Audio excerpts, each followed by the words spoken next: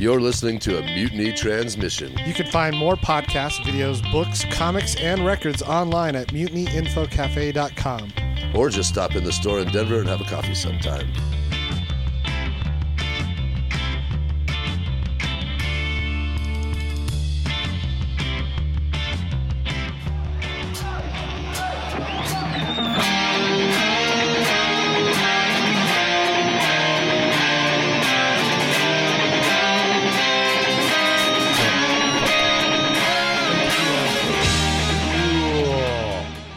Welcome to episode... I don't even know what episode we're on.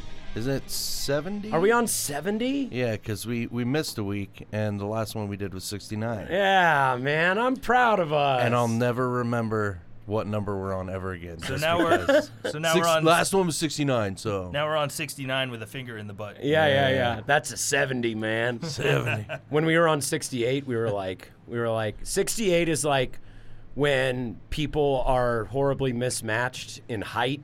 Like one person's really tall and one person's really short, and they try to 69, but they can't quite do it. That's a 68. Sucking on a belly button.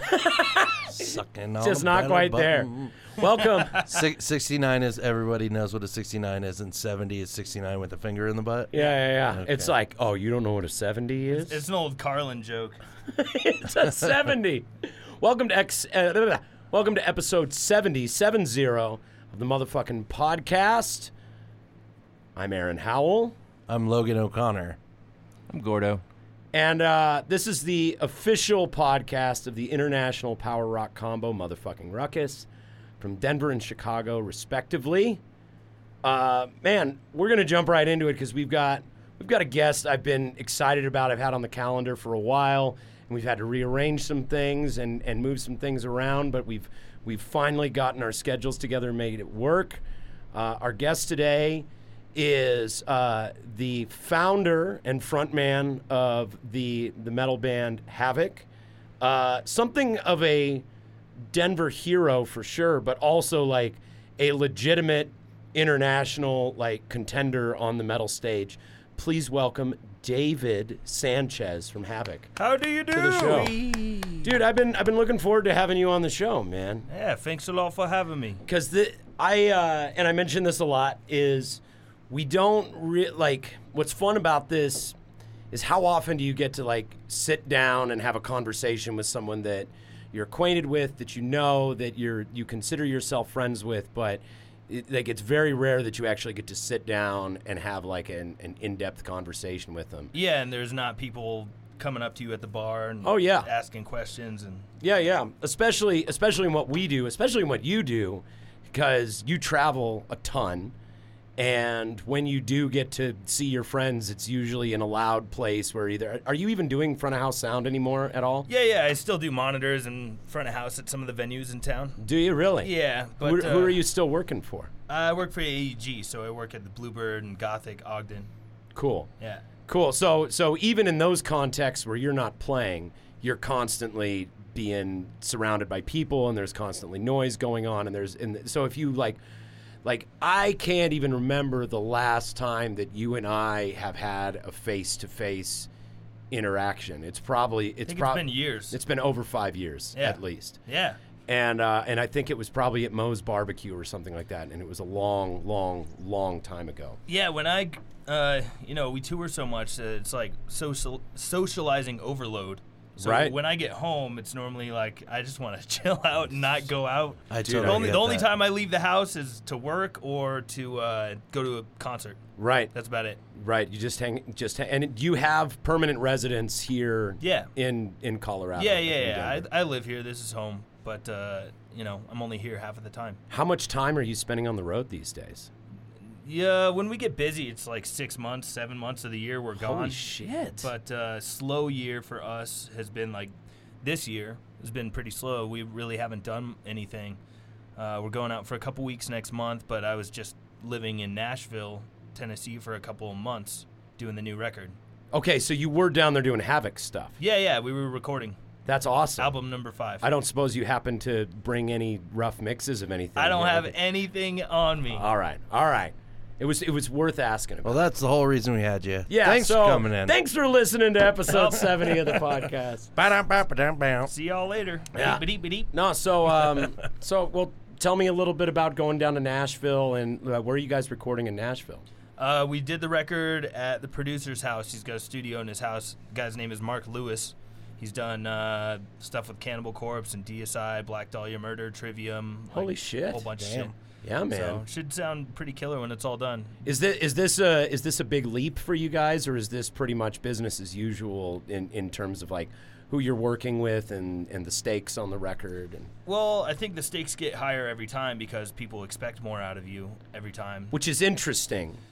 And it's something kind of funny to like watch go on with bands like Metallica or Iron Maiden or Megadeth or even AC/DC, where it's like people want to see the next thing you're going to do, but they don't want to see you go too far out of the canon of your of your material. Yeah, for sure. You know what I mean? So like someone like Metallica makes a big leap in a different direction, and their fans just turn on them. You know what I mean? Yeah. Or if they do an album that sounds too much like the one previous, people go, yeah, they're not doing anything new. Yeah, so, you can't make everybody happy all the time. No. So then I guess a good question is, what do you start out with the end in mind when you make a record, or are you just going in with whatever you happen to have recorded that year?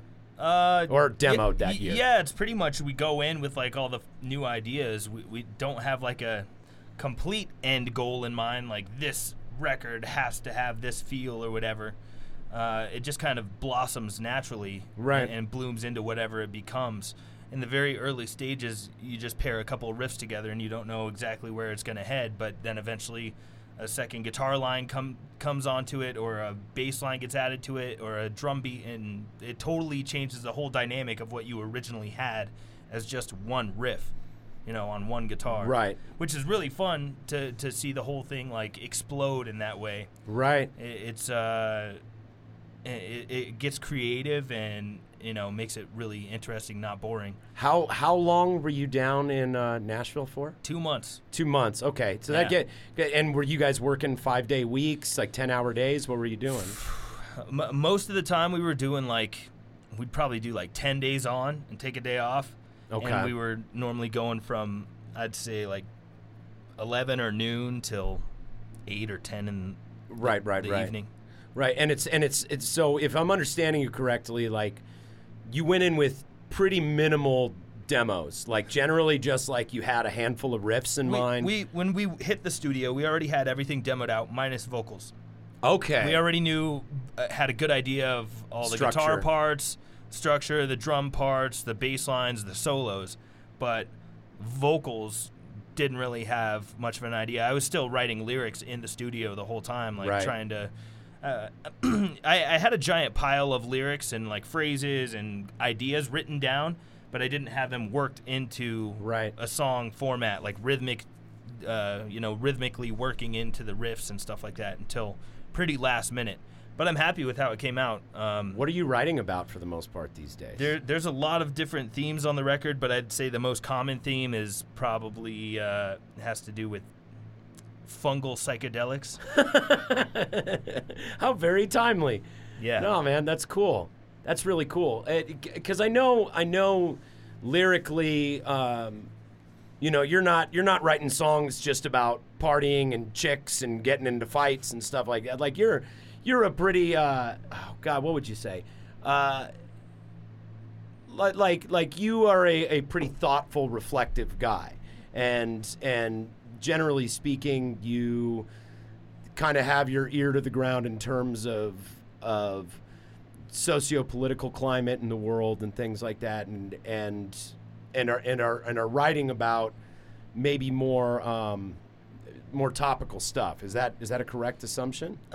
Yeah. At times I have been that way. I came to this realization a number of years ago that a lot of people are listening to the words that are in the songs, so I wanted to say something that actually really means a lot to me. Right. And if I can stoke a little bit of fire under underneath somebody's passion to make the world a little bit better, I think I'm doing my part.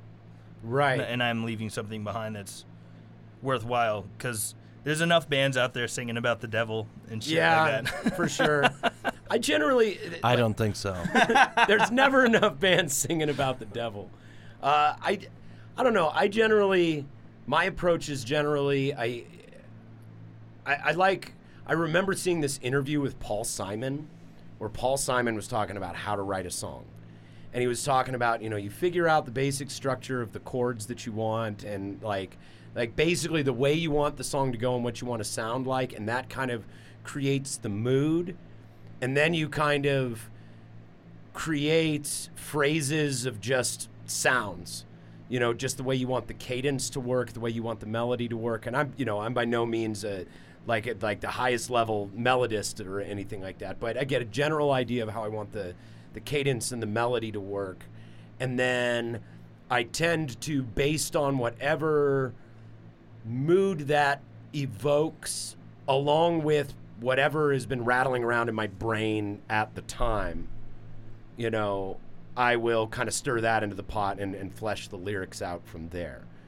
Very similar. Very similar. What would you say are the differences? What would you say are the similarities as far as what you do? Well, I reckon I do the same thing that Paul Simon does, get the mood of the music and what that's kind of conveying, and try to make the lyrics match that mood, right? That vibe, because some songs are like real downtrodden and scary and dark, and some of them have a little more pep in their step and are maybe a little more aggressive and showing their teeth.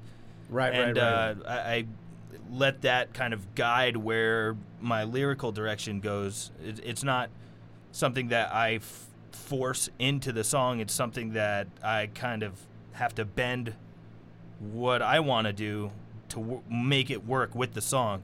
I try to not serve like my ego and what I want to do, but try to do what the song is asking for. Serve the song. Absolutely. Not your ego. Yeah. Like there's a thing where I've written out lyrics as just kind of like poetry before, and then have been going around with a fucking hammer just trying to cram them into something. Right. Just going, I wonder if this will work here. And what almost always ends up happening is the lyrics completely change. A whole verse will drop off. Right. Just because it doesn't fit, or sure. Structurally it completely changes. And I find if I just, kind of what you were saying, have like a pile of ideas, and then kind of go in and are you doing... when you record vocal parts, are you going in and doing like spacers, like going in and dropping just kind of gibberish, just like riffing? When you're like riffing? Yeah. I'll do that in my head. We didn't like record any of that kind of stuff, but in my head I'm doing that when I'm listening back to the music. And often I'll like air guitar the riff, so that whatever's coming out of my mouth naturally is something that is going to be comfortable to play along with. That's smart. Yeah. And I don't always do that, but sometimes where it's kind of a tricky guitar riff, like I was recording some shit on the new record where I was air guitaring while I was freeballing the timing of the vocal part, because I wanted to make sure that I can pull it off live, because we've run into trouble with that. I mean, that can be really tricky. Yeah. When someday in the future you're like, oh, we should bust out this song. It's like, fuck. Yeah. It's hard to do. Well, we've had it. I mean, obviously, I don't play anything on stage, so it's generally not an issue. But what we have run into is with background vocal parts. Sure. It's like Logan or Tony will be like, there's no way I can play this part and sing at the same time. Right. So like something that's like a where the background vocal is the primary hook, we end up losing that when we play it live. Sure. Because there's like no way to pull it off. Or sometimes I'll go in and like stack 2 or 3 different vocal parts, and then when I go to do it live, it's like, how do you create a live arrangement for it? I think it's really cool that you go in and like begin with, because Logan has made a point of that before on the podcast when we've talked about it, is you have a preference And this is an area where you and I kind of differ, Logan, is like you have a preference for writing things as though you were going to play them live, so that you're not writing something that you're not going to be able to pull off live. Whereas I'm more want to go, well, let's write something and have the studio version of it, and then create the live version of it, and it'll be a different arrangement, but people will just be excited to hear the song. Right. I like a little of both. I like being like, oh, that's the studio version, having like that special thing you can listen to on the record. But ultimately, playing it live, it's like you kind of want that to come through. So. Especially the when vast majority, for sure. Right. I mean, there can be little hooks and little bells and whistles here and there, but ultimately you want the whole song to come through. It needs to be something that the crowd's going to recognize. Mm-hmm. And that, I'm also super critical about shit. So when I see a band and they don't do those things that I like that I hear on the record, I'm like, where's the little ting-to-ting-ting or something like that, you know? Totally. In all fairness, Queen back in the day, even when Freddie was alive, they would do the fucking Bohemian Rhapsody from the record. Totally. They would just play it with just lights going on, and there's no band playing any of the parts. During the operatic During the breaking. fucking, like, crazy a cappella shit, they would just play the track, and then they would come in at the end. Right. So if Queen can do that shit, it's not exactly. It's not terribly offensive. Exactly. Totally. They were Queen. I mean, They were Queen. But that's the thing, is they weren't always Queen. Right. You know, what made them Queen is they went out and they did whatever they needed to do to make it work. And I don't think the crowd, I mean, I would have to ask the entire crowd that was there for, like, because you're That's talking, easy to do. There's the video of them, it's like live in Montreux or something like that, where they do that and they leave the stage and there's the big light show. And, you would have to ask everyone that was there, but I highly doubt that even a notable fraction of the crowd was sitting there with their arms crossed going, oh, they're not even going to play. not even doing it. that operatic breakdown with exactly. like 10 different voicings on it. I mean, you can, like we've talked about, we do things in the studio where you'll have like samples or you'll have like a synth player come in. Yeah. And we've talked about sampling stuff. We tried to get Ty to put triggers on his drums or use a brain or something like that, and he is emphatically against it. Like he's like I just want to play my drums, just my action. Even when it comes to demoing, because right now and we've been kind of following our process over the last several episodes of how we're doing demoing now that Tony's moved home, and I've told Ty over and over again, like, dude, what would make this really, really, really easy for everyone is if you just got a digital drum set and plugged into an interface and just recorded it at home. Your wife would appreciate it, your kids would appreciate it, and we'd appreciate it. And he's just like, no machines, man. Nope. He won't do it. So we went out and we got Focusrite. Skynet is self-aware, man. Yeah, Skynet. Keep it out. So we went out and we got shout out to our patrons who helped us buy this. We went out and we got one of those Focusrite interfaces that plugs into an iPhone or iPad. Yeah. And you can run one of these mics because it also has 48 volts of phantom power on it. Mm-hmm. And we've run that one mic in the room with Ty playing on the drums, and he's been able to track his drums just one mic. And probably sounds okay, too. Yeah, it sounds great. Yeah. It sounds great. And so Tony is able to send us something from Chicago on GarageBand to a click track. He shares the project file with us, and then we are able to each go in individually and add our parts, including Ty now because we have this new piece of equipment. Yeah, it's great. Yeah. And I just found out, and I didn't tell you this yet, Logan, but I just found out when I was up at the Evergroove 13th anniversary party that they had. Mm-hmm. Dude, their desk is oh, man, so I sick. wanted to go to that. Dude, so the Evergroove looks so good with they renovated the whole thing, man. Gave it a total facelift. It looks great. But Brad said that basically we'll go up there, we'll track drums, we'll track all the scratch stuff. Obviously, we'll do vocals there. He had said, he wanted to have you in the room if possible for doing bass stuff. Mm. But generally speaking, we could use literally any software and an interface and send him raw signals as a AIFF file, and he can reamp all of it. So Tony will be able to record all his overdubs and guitar solos long distance. Nice. You know, you'll be able to do stuff if you want to. You know, I know you and Brad kind of had a coaching relationship when you were up there. I prefer to be in the room Right. and in the studio, but I mean, I'm willing to give it a go. Well, see and how as it far sounds. as just as far as demos, being able to send demos back and forth. Yeah, for real. And like I keep like harping on this because I feel like bands need to know that is like so easily accessible. It's amazing that I can. There. Yeah, it's amazing I can get away from Josh Finley's sweat. That's amazing. Yeah, man. So tell me a little bit about your demoing process, because you write everything, right? No, I don't write everything. I write a lot, but definitely not everything. We did a demo process similar to what you're talking about. So Pro Tools now makes a free version of their software called Pro Tools First, and it allows you to do, I think, up to 16 channels in it. And nowadays you can upload that stuff, your session, onto a cloud, and just fucking like find your buddy who also has the Pro Tools account, and just like email him the whole session. He can just download it and add his shit to it. Hit the little upload button, it goes back into the cloud, and you can download what he just added to it. Right. Nice. So we did a lot of stuff that way because it's super easy to do it remote, and the technology is insane. Like, you could literally make an album with people from all over the world in no time. So when Speedwolf kind of went to sleep, because I won't say broke up, when they kind of went to sleep, when they're hibernating. They're hibernating, yeah. I was going to say that, and I was like, no. It was like, I'm not going to say that. because wolves don't hibernate. Wait, do they? Do wolves hibernate? Gordo, look it up. Do wolves hibernate? I thought they did.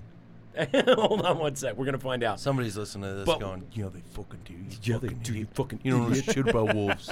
You don't know anything about wolves. But when Richie's kids were being born, not like while they were actually physically being born, but like during the time when he wasn't really active playing in Speedwolf, he was getting contacted by people who were like asking him to drum on stuff remotely, like sending stuff back and forth. And just the fact that like he can be up at his house in Bailey, Colorado, and play drums in his little home, jam space, and send stuff to anywhere on the planet, dude. That just, I don't understand. Like, that's like in the music world, that is, in my opinion, that is like tantamount to like discovering the cure for cancer.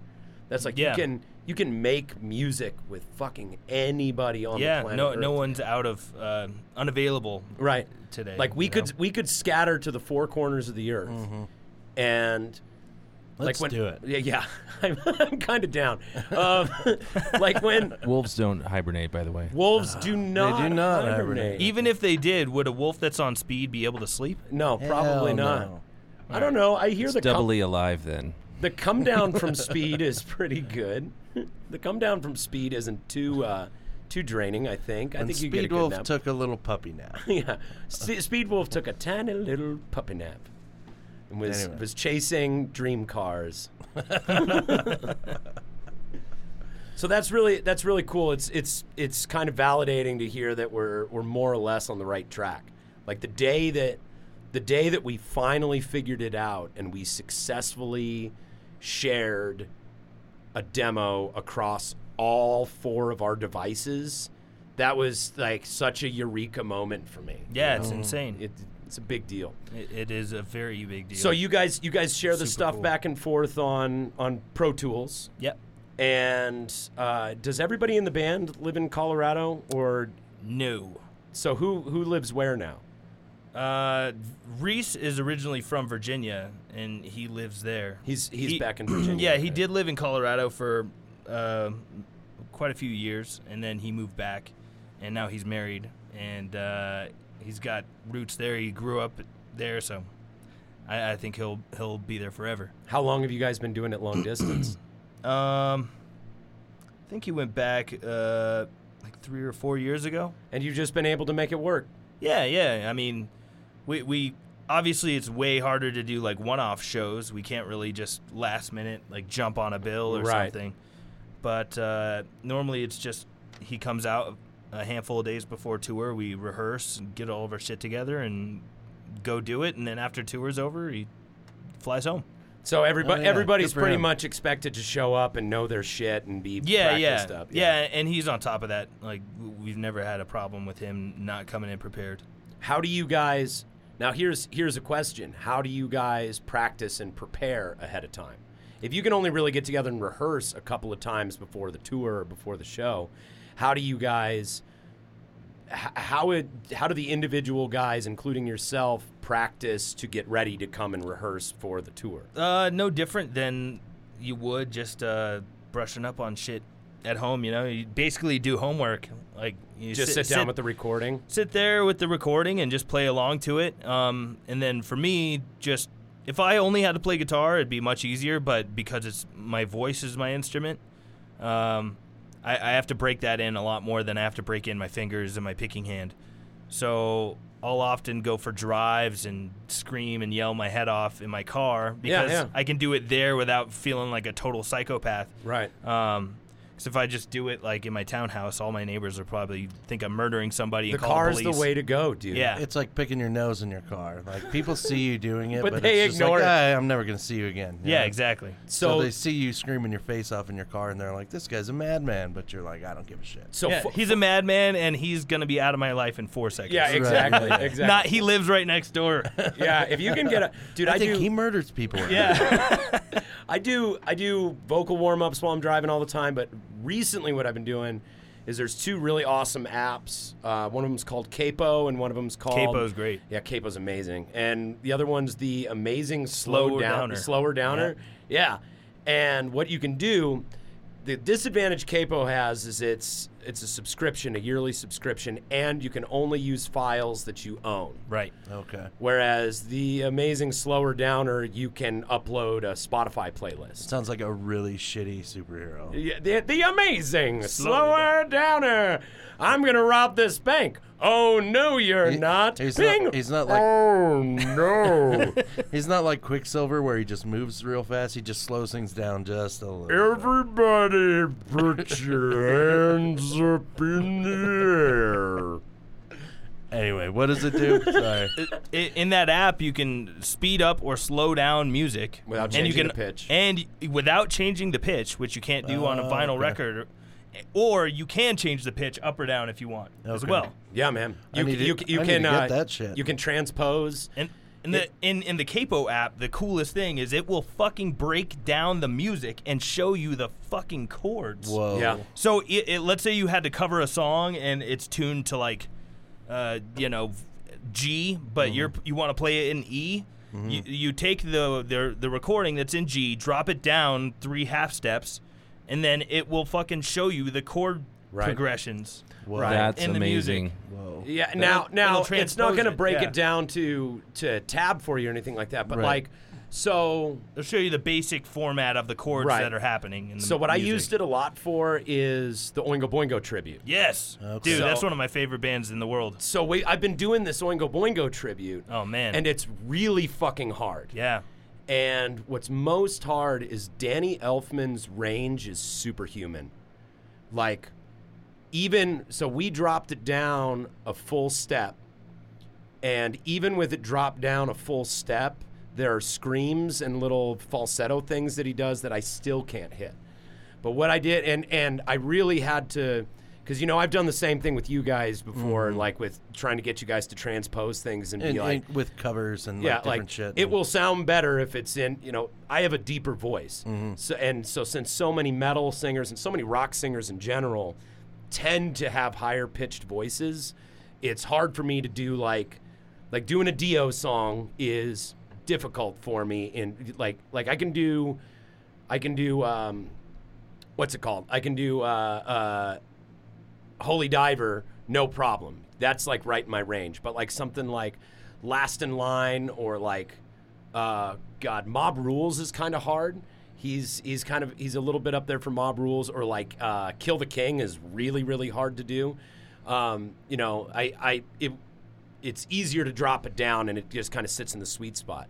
But with this Oingo Boingo stuff, I had to talk the band into it, and then our guitar player sent me over that Capo app, and I can drive around, drop it down a whole step, and sing along to these songs. And so the way I practice songs is singing in the car and by the way, I'm just going to go ahead and say it, that Danny Elfman tuned down a full step just sounds like a drag queen.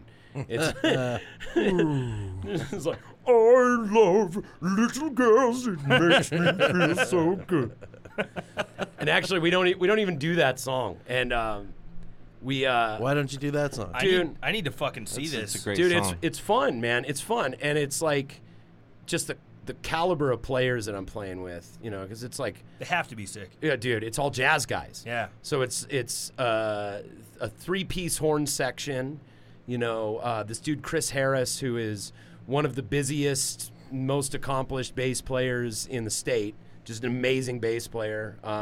Chad Amon from White Fudge and the Heavy Heavies, and he's played with a bunch of people. Do you guys do Weird Science? We do Weird Science, and I hate doing that song because It's a really dumb song. But well, it's fun. not that it's a dumb song. I think it's a cool song. What's hard about it is the placement of everything, because It's long, too. it's really long, and all the like oohs and he's got a lot of high parts in there. Yeah. Well, but just like the placement of it, because if you mess up the placement, the thing that we would run into is these guys are reading charts, and I'm singing by memory and feel and ear, and so I would totally miss cues, and that throws the whole band off. You know what I mean?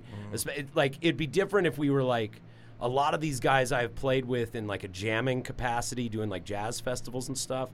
But if you're doing an Oingo Boingo song, there's not really as much room for jamming, because just the timings are, you've got to be really precise in your timings and things like that. But yeah, we're doing a show on the 26th of October, and if you're in town, you should come, man. Absolutely. Yeah, it's going to be a ton of fun. I should be home. I would love to come. Where's that show? It's at the Owl Saloon. We just did one at the Oriental, and it was fucking awesome. We had like a guy mixing like just weird, trippy, psychedelic visuals with 80s movies, and like, you know, we had Back to School up, you know, getting mixed with stuff. Yeah. So anyway, it's been a lot of fun. And fuck yeah, I'd love to see that. It literally is one of my favorite bands ever. Dude, what I really wanted to do was the farewell concert in its entirety. Yeah. So years ago, when it was coming up on the 20th anniversary, it would have been 2015 would have been the 20th anniversary of the farewell concert. So I wanted to do the whole show on Halloween, and I couldn't find the musicians that were right for it.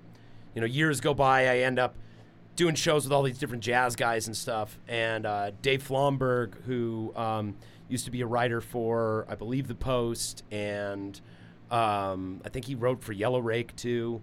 And he's played with a bunch of bands. He's a really sick trombone player and just a wonderful guy.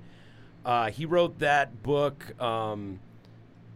Oh God, he wrote that book that's like computer programming for zombies or something like that. Like that's his book.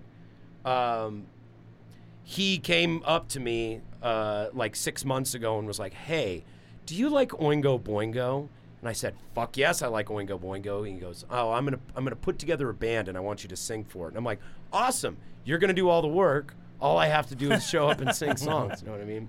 But yeah, we just did the Oriental, and you know, it wasn't crisp. It wasn't. I saw some of the videos from it. I thought it looked great. It looked really good. That band needs to be on a bigger stage, like a big production like that. I saw you guys at the Owl Saloon the first time you played, and it was a lot of fun. But there are so many of you, and so much instruments. So much instruments. So much instrument. But yeah, it was fun, and the like wasted people in the Owl Saloon were like, "Hey, right, dead man's party," you know. Right, and we can hear every fuck up, but they can't necessarily. Right. But so that's more of a party. But seeing you guys on that stage was pretty cool. Ton of Is fun. it 9 people in the band, just like the original? No, because including Danny Elfman, 3 people played guitar. And then I want to say they probably had a 4-piece horn section. I think they added and switched some stuff around throughout the career. Yeah, and then they also just had clowns that would bang on drums and play accordions and all sorts of weird crap. We're not to that point yet, but eventually we are definitely going to have guys in clown costumes banging on drums and shit. Fuck yeah, dude. Yeah, man. I want to bang on some drums and some Oingo Boingo songs. Dude, I will bring you up to bang on some drums. Fuck yeah. I would love to. Do you guys do Nasty Habits? We're going to. Oh! We're going to. Cool. When we did the original set list, the guy who was writing the charts was like, we are not doing Nasty Habits at this first show because it's going to take me forever to chart it. Oh, yeah. So I think we're going to bring that one back. But so I was like, we definitely need to do Little Girls. Mm-hmm. And like our drummer has 2 daughters. We definitely need to do Little Girls. Our drummer has 2 daughters. And he's like, no, I don't want to do that song. And then a few of the other guys in the band were like, I don't know, that song hasn't aged well. And I'm like, you guys are getting terrorized by a 2% of the population that are noisy cunts.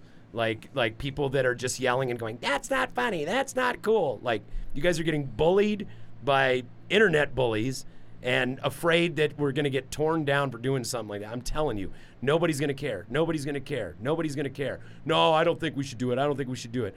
We go out on stage, the first thing that people started yelling for was Little Girls. Yeah, they're like, play Little Girls! This lady right up front is like, play Little Girls! She asked for Nasty Habits, too. Yeah. Mm-hmm. Yeah.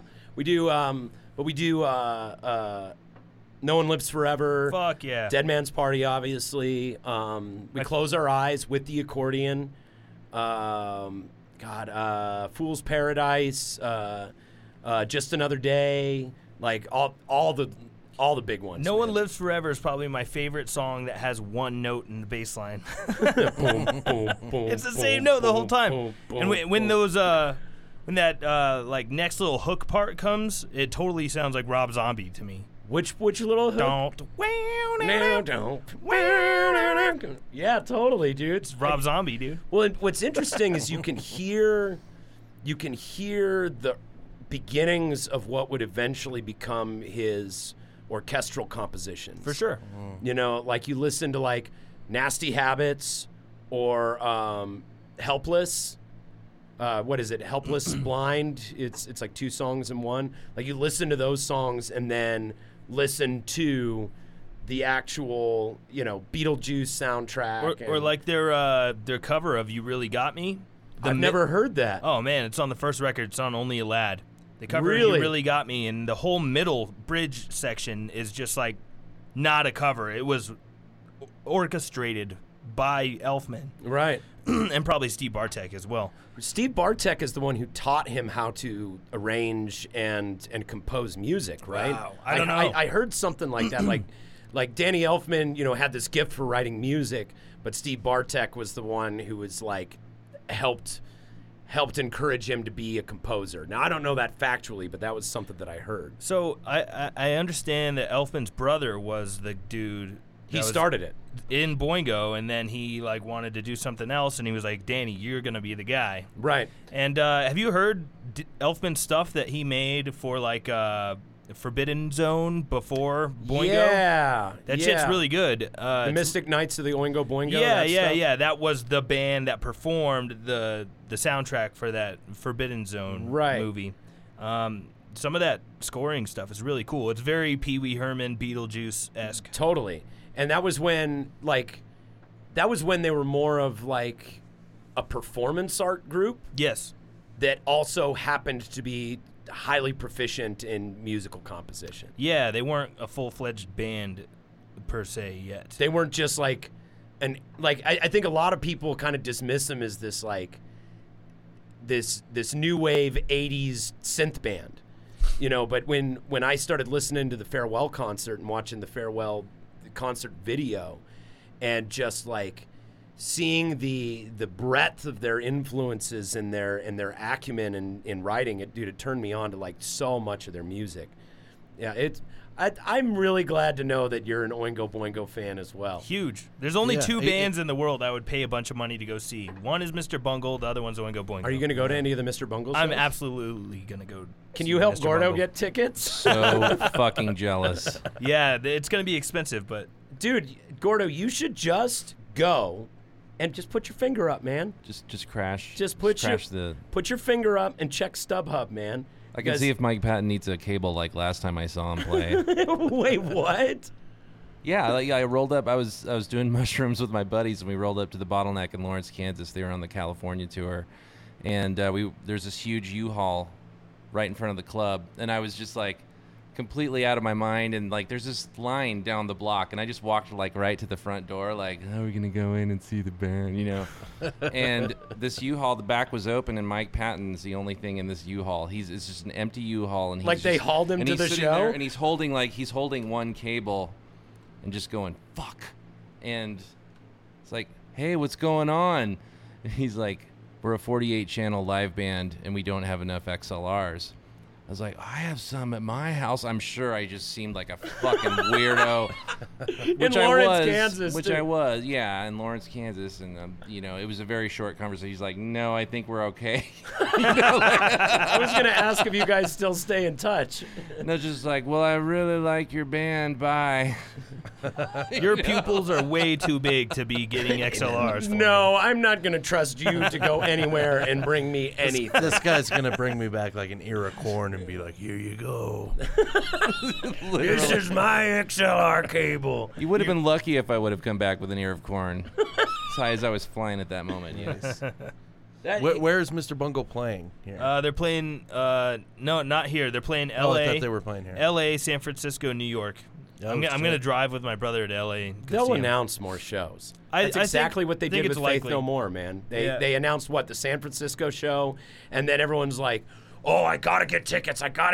And then when it sold out, they're like, here's the New York show. Here's the Red Rocks show. Like, they kind of, it's like when Ween got back together, they just announced two shows at the First Bank Center, and those were the only shows that they announced. And their whole thing was like, who knows if it'll happen again? Diener and Gina are getting back together. They might not ever do it again. And then they announced the third show, and then it's like, oh, now we're gonna go play in Chicago, and now we're gonna go play in New York, and now and now they're like pretty much touring full time. They haven't even gone overseas at all. They just like keep announcing. Since they got back together, they've been back to Colorado like 4 times. Yeah. And they'll do that where they go, we're only doing this one show, maybe 2, okay, 3. And that's the original Ween. Part of the reason I want to go see Bungle in L.A. is they're going to be playing their like early demo, and they're playing with Scott Ian playing guitar and Dave Lombardo playing drums. And that shit is brutal, dude. So that's why I want to go out there. That shit is so brutal. Have you heard The Raging Wrath of the Easter Bunny? It's fucking It's nuts. like thrash grindcore way before like all that shit got like real when big. They were teenagers. Yes, yeah, they were like Dave 16. Lombardo and Scott Ian were in the band. They weren't in it, but they were fans SOD, of it. Anthrax, and Slayer were giant inspirations to the Bungle dudes. And I guess they got the guitar player, bass player, vocalist of Bungle are all cool now. And they asked Scott Ian and Dave Lombardo to play that shit because it's fast and very fast and thrashy stuff. They were big influences. So they asked them to do it. They said yeah, and then they announced those shows. That's so cool, man. It's fucking awesome. So what? There was a rift between, I assume, Patton and everybody else, or from what I understand, it was a guitar player, Trey, and Patton hadn't been speaking for a long time. Is that the guy from Secret Chiefs? Yes. Okay. But Dead Cross and Secret Chiefs did a tour together, and that had to be where they mended that. Right. And did you go to that show? That was a rad I was tour. on tour. I was gone. Good. I'm really bummed I missed that. It was so good, dude. I bet. Yeah, I heard. Because the thing is like I'll listen to anything Patton does. He's a hero of mine. Like I've got probably my big 5 vocal influences, and Patton is in the top 3 of those top 5, just because of his inventiveness, and he's a baritone too, which is it's like, oh, we're doing it. There's another guy like me, But just as far as his his instrumentation of his voice. You know, he can make a lot of different sounds with it. He can. Yeah. And so I'll listen to anything he does. But Dead Cross wasn't my favorite thing that he did, you know. But the show was so fun because, to me, it seemed very playful in the way they were executing it. It definitely seemed like a passion project between him and Dave Lombardo and was one of the guys from The Locust, and then Justin Pearson from The Locust, and then who was the fourth guy? Dude from Retox? Yeah, that's right. And so it just seemed like something that was very like fun for them, and like very top of the set. It was like an old school Faith No More show or an old school Bungle show where like very first note, Patton just does a flip into the audience and he's crowd surfing, just acting like a fucking maniac. And, Sweet. And they did a lot of fun fuck around stuff. You know, they trolled the crowd a little bit. Like they did this mashup where they start with the drum intro to Rain and Blood, and then they stop and go right into the chorus of Epic, and then they stopped, and then Mike Patton goes, you know, times like this, I often ask myself, what would Gigi Allen do? And they played Suck My Ass It Smells by Gigi Allen. And just like for them to subvert their own careers like that, that was really fun to me. Plus, I got to see Secret Chiefs live, and that was fucking amazing. Dude, they were fucking on fire. That was so good. That was nuts. Yeah. So we had Richie on the show. It's actually what inspired me to contact you is we had Richie on the show, and Richie was talking about Mike Patton's words exactly that night were, I need to find a tranny hooker to give this guy a birthday cake. Because it was one of the guys in the band's birthday. Yeah. And so, like, the showrunners had to help Mike Patton find an escort service. Yeah. That had a trans working for him and come in and give a birthday cake to one of the guys. It was really, really fun and really, really funny. And why did that make you think of me? Oh, no. Well, because we were talking about the old Havoc days. Yeah. We were talking about the original days of Havoc. And it got me thinking about how I was introduced to you. Okay. When you first came on my radar, it was when Logan. You can wipe it off. The radar, sir. It appears to be jammed.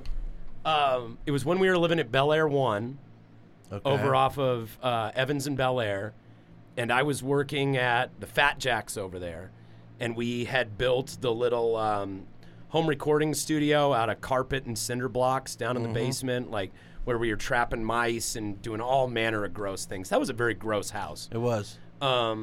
But your mom contacted me, and she was doing because at that time she managed you guys, right? Yeah, in the very, very early days, she helped us out a lot. Yeah, and your mom contacted me, called me on the phone, and she was, which was really smart of her, and is kind of something that I wish I had thought of all the way back then, is your mom was going through the list of bands with any sort of relative notoriety in the local scene and was going through one by one and booking you guys with those bands. Yeah. And so I got a phone call from your mom and she goes, hey, I'm managing this band, Havoc. And at the time I didn't know she was your mom. I just, thought she was your manager.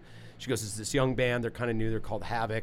And I would really like to put them on a show with you guys. And I think we ended up doing a show from it. I'm not entirely sure. But yeah, it was 100 years ago. So, I mean, I think we did a show at the Gothic or something like that. It was very, very long time ago, very early on.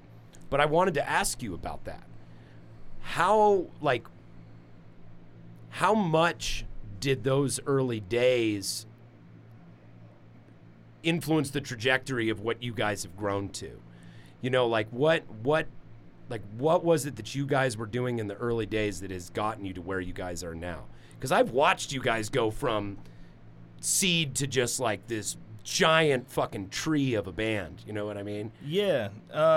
Well, way back in the day, playing shows like that with other bands like really helped, at least for me, really helped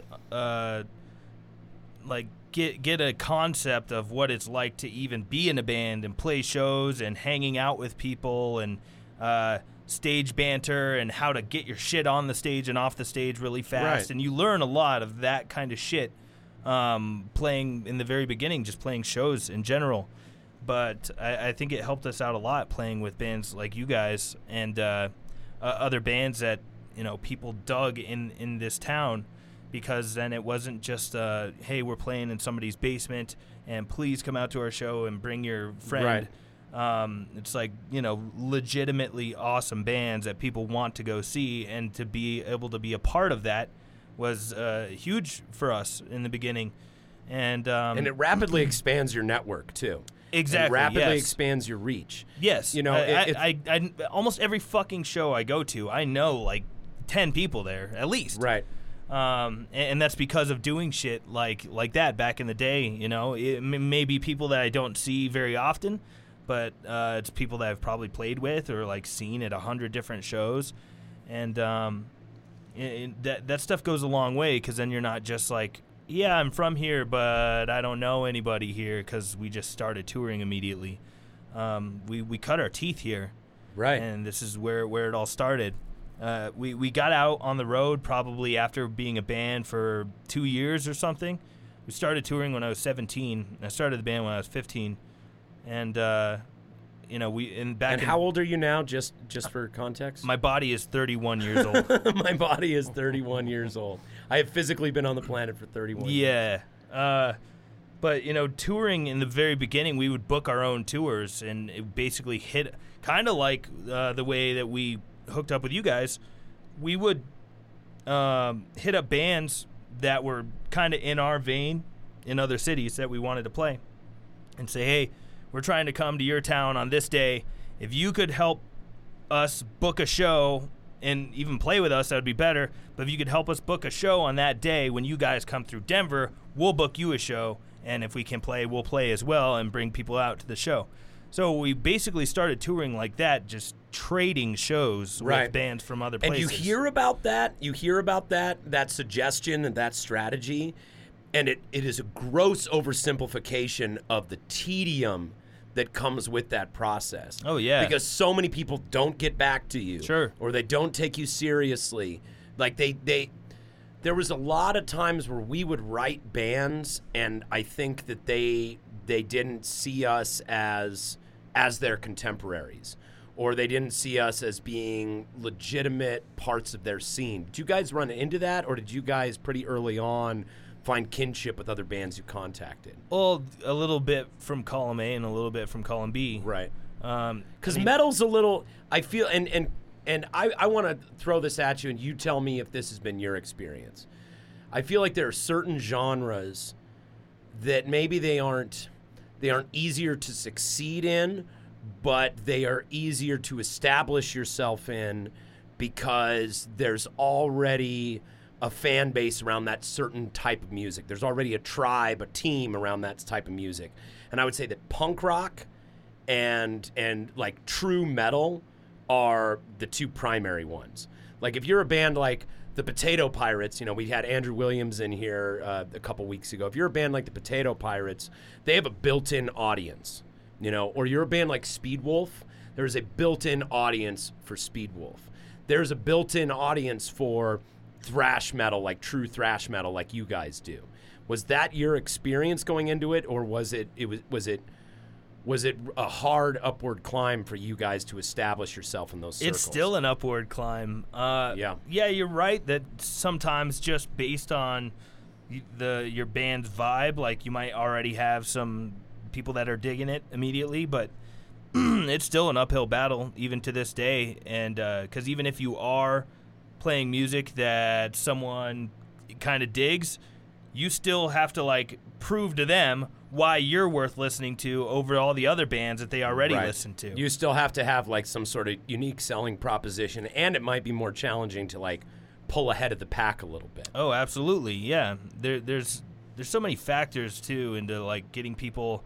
The hardest thing is getting people out to your show. God, that's so because hard. there's 1,000 different factors that go into the person being available, having money, having a ride there, having a babysitter, blah blah blah blah blah. There's the or list goes even on just and on. being in the like you can have tickets to a show and change your mind about going out and just going, I'll just kiss the $20 goodbye. Yeah, I'd rather it stay depends home how you're tonight. feeling that night, what kind of mood you're in, if you just had a good day or a bad day, if you had work overtime. Like, getting someone to the shows is the hardest thing. I think one of the other really hard things is getting someone to actually listen to your band that's never heard of your band. Right. That's very challenging because in today's world, we're so saturated. Anybody that has a laptop and an interface has the ability to make a recording and put it out there on Spotify and YouTube and all this shit. And you can make a recording that is beyond your ability. For sure. Yeah, there's the technology's pretty insane now, and it's yielded it's good and bad, but one of the, I guess, drawbacks is that there is so much saturation. It's really hard to get people to pay attention to you because there's literally 1,000 other bands in your town. Right. There's tons of bands that have, and I'm talking back in the MySpace days. Yeah. There were tons of bands that contacted us or that we contacted and that we would listen to and we'd be like, I don't see what the big deal is. Like, I didn't get into Valiant Thor right away. You know what I mean? I'm like, I guess it's pretty cool. And then I saw a video of Valiant Thor at Warped Tour doing Tough Customer and just saw the way that Herbie worked the crowd. And then I saw Valiant Thor live, and I was like, this is one of my favorite bands for all time, forever. But, like, there's something about the experience of just listening to a band. I don't know if it's always been this way. Like, I don't know if people were more blown away by stuff that they heard on their turntable because there was less noise around it. There's also that element of discovery of, like, just going through the racks and looking at records and being like, ooh, this looks cool. You know, and, like, you know, experiencing things that way. And finding things on your own. It's totally different these days. If somebody sends you something, you're probably going to listen to 10 seconds of it. Yeah. Or if they send you a video, you know, especially in a booking capacity, having the experience of being in the office. Like, have you ever been in the office? Like, have you ever had an admin position in the music industry before? No. Being on the other end, on the booking end, like, you are literally going through emails. I mean, I have to sift through a shitload of emails and do all kinds of stuff like that. So, like, I guess. Well, I mean, guess you're on the admin side for Havoc. Yeah. No, same and same with Ruckus too. Is like we'll get people that'll hit us up to do stuff, and it's just like there is not physically enough time for us to. I try to respond to everybody, or but there's not always physical time to do that. There's not always a gracious way to tell someone that, like, hey, your band isn't a fit for us, or we're not a fit for you, or we just, we can't do your dog's fucking fundraiser party or something like that. You know what I mean? Like, we're unavailable on that date. Yeah, we're already doing a cat fundraiser. So I mean, like when I was at King's, I would have to go through emails, booking emails, and they straight up told me, they're like, don't respond to people you aren't going to book. Don't say no. They're like, because then you get caught in a whole chain, and you have another email you got to do explaining it, and you'll get into a whole conversation with someone.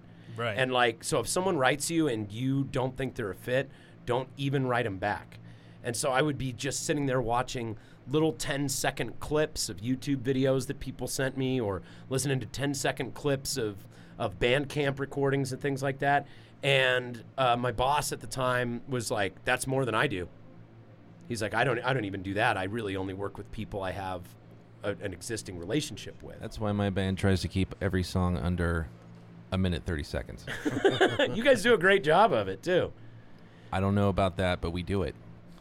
like, well, Gordo, you're a perfect case study, because, and I'm not saying, and this is going to make you uncomfortable, and I don't mean to like put you on the spot, oh, God. But I think you're pretty brilliant. I think you're pretty brilliant, and I think you write some great songs, and I think that Granny Tweed has something that is truly unique. But that works against us in a big way. Yeah, but the fact that you guys are not harvesting more opportunities than you are surprises me greatly. Like, especially because you guys not only have you have a great chief songwriter in you have great musicians and all the guys in your band, but you also have killer aesthetics through everything Josh Finley draws for you. You know what I mean? And it, to me, looking at Granny Tweed, and I know how much work you put in and how frustrated you get by the return or lack of return sometimes, it's to me a perfect case study of like really how much of an uphill climb that it is. Oh, it's always been that way. Yeah. So never ends. On that point, well, yeah, and it never ends, and it ends up, it's just like you just move. The first time we did what I would consider a professional tour in Europe, like we booked our own tour the first time we went out, and that was all anchored around one festival that really did a lot for us. The first tour that came as a result of that, remember we had a meeting before at the very first show, and I said to you guys, I was like, this is the first rung of a new ladder. That's all it is. Is like we have not arrived. We just started climbing a new ladder now. Mm-hmm. And it's like you can see that literal ladder when you look at festival lineups. You can see bands, across the years kind of climbing the ladder of those things. And it's really interesting to see that. And you see some bands that are amazing and they never get beyond the middle rungs of the ladder. Because there's always going to be someone who just by, I don't know, like infamy or status or connections, or just the gravity that they've created just controls those top rungs of the ladder. Sure. So what would you say have been some of the key strategic moves that Havoc has made over the years to get you guys to where you are? I think probably, obviously, signing a record deal is a big thing because this is so stupid, but this is the way it is. From what I understand, is like most booking agents won't even look at your band unless you have a record deal. Right. Which is so fucking stupid. Right. Doesn't matter if you're the best band they ever heard. If you don't have a fucking contract, they don't want to book your band. Nobody wants to take a risk on you. Yeah. Even if you're great, nobody wants to discover you. Right. No, it's really fucking gross to me because there's so many great bands out there that nobody's ever heard of. There's a ton of them. But I think signing a deal was a big thing, and then getting a booking agent to actually take us seriously and throw us on to an opening slot of a tour with some other band. Right. Like those were the big things for us. And then, that just snowballed into opening for other big bands and eventually winding up going to Europe and doing those kinds of tours. And which is a whole nother game. Yeah. It's crazy. And I've seen pictures of the stuff that you guys do over there. And, like, even at our small level, because, I mean, we're at a pretty small level just in terms of the industry, and in fact, when we got turned down by Phil Campbell, I guess his exact words were, "They do not have a relevant fan base," I guess is what he said. And Jesus, wow. Yeah, but he's right. He's right. In the grand scheme of things, we don't. But even at our level, being on a smaller yet pretty well connected label, just because in Europe they put so much more into the infrastructure of the industry, even at our level, things are so much more organized in the music business, and there's so much more opportunity even for a smaller band. You mean over there in Europe? Over there in Europe. Yeah, Europe treats bands much better than anywhere else I've ever been. Yeah. But there's one thing I overlooked that I failed to mention that was like a big step towards getting to where we are, is getting gigs opening for bands that are bigger than us in Denver. Right. When you get asked to open for Testament, or we got asked to open for Exodus, or, not Exodus, but bands like that, we'd get fucking the opportunity to open for bigger acts that was a huge thing before touring and before getting a record deal.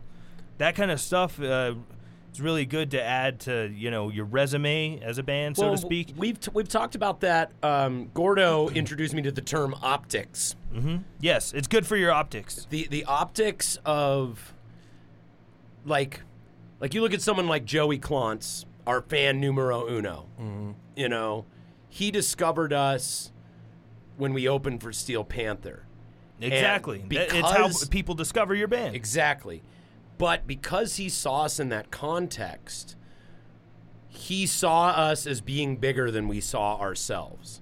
Yeah. You know what I mean? Yeah. Or like when we did that Blue Oyster Cult show, we had some of the best merch sales of our career, and we're taking all these pictures of people and signing all this stuff because the people who didn't know that we were some, Denver local band that's been slugging it out for, 20 plus years, they just saw us in that context. And there's the assumption that if you are in that environment, you must have qualified for that context. And you did. Right. But I understand what you're saying. They don't see the behind the curtain. They just saw you come out in the miraculous outfit. Well, and I'm sure, and I'm sure you guys look spectacular. Thanks, man. Well, they don't see the hard work. They just see the result of it. Well, and I appreciate the thought, and it means a lot to hear you say that. And at the same time, I'm sure you understand as well as anyone in this room that you will never see yourself the way your fans see you. Well, that goes for anybody that whether they have fans or not. You're never going to see yourself the way other people see you. Right. So even when we have found ourselves in these phenomenal opportunities, I have always had that sort of imposter syndrome of like waiting to be found out. You know what I mean? It's like, oh man, somehow they just needed a band and we just happened to be in the right position, and oh dude, once they hear us or once very they similar to how I feel whenever we get an opportunity to do anything. It's like I don't know how we snuck by, but I'm gonna hold on to it. They're gonna ring the bell any minute. They're gonna pull the gong. I get those same kind of nerves actually, like every time that we're going on tour when we've had kind of a long break. I'm always a little nervous, like, oh man, is my voice gonna hold up? Like I haven't been screaming in some months. Oh no! And then we get out there and we do our thing. It's what we do. Like it's in our fucking DNA at this point. And people respond. But I get that same nervousness, the same like little anxiety. I deep down I know I'm probably good. But I psych myself out a little bit and get that, like you said, imposter syndrome. Like, fuck, am I a hack? Am I going to go out there and blow it? Dude, totally, right? And it's like, but then I start to think about it and I'm like, how many legitimately bad bands have I seen? And the truth is not that many. Like, or at least not as bad as they probably think they are. Sure, I've seen tons of bad bands just starting out, or like the Walmartians at Skatopia, where it's like, they quit in the middle of one song and they could barely play, stuff like that. Like truly, and those are even bands that just haven't like honed their craft yet. But I have rarely seen a band that has worked their way to a professional stage that legit sucks. Yeah. For the most part, it's pretty rare. For the most part, the bands that you see that suck are huge bands that phone it in or blow it in some way or use drugs and alcohol too much and like fuck it up by their own commission. Sure. You know what I mean? But like there was something that I heard recently that was just like Jimi Hendrix never got to see Jimi Hendrix. Mm-hmm. You know what I mean? And when we do shows, I get that imposters thing, and I feel like I don't belong there, and I feel like there's these songs, these are rudimentary songs, like all these bands that I worship and all these artists that I worship just would like this is nothing compared to the stuff that they've created. And then you walk off stage and you see the return, and when we have played bigger shows, like the conversion rate that happens is staggering. You know, you don't get the whole crowd coming up to you afterwards, but you get a lot of people who are truly grateful that they got to see your band play, and they're truly into your stuff, and they have stories about, I saw you guys at Club XYZ, or I still have this album from when you guys were doing this stuff, or we run into people every once in a while who are like, I listen to every episode of the podcast. You know, that makes my fucking day when I run into people who listen to the podcast. That really I ran makes into my day. 2 last week. Did you? See, that's great, dude. I think it's great that you are becoming a character of notoriety on the show, too. Because we just needed someone to run the twiddly knobs so that we didn't fuck up episodes anymore. Those aren't diddly knobs? Twiddly knobs. Well, it depends on how I manipulate them.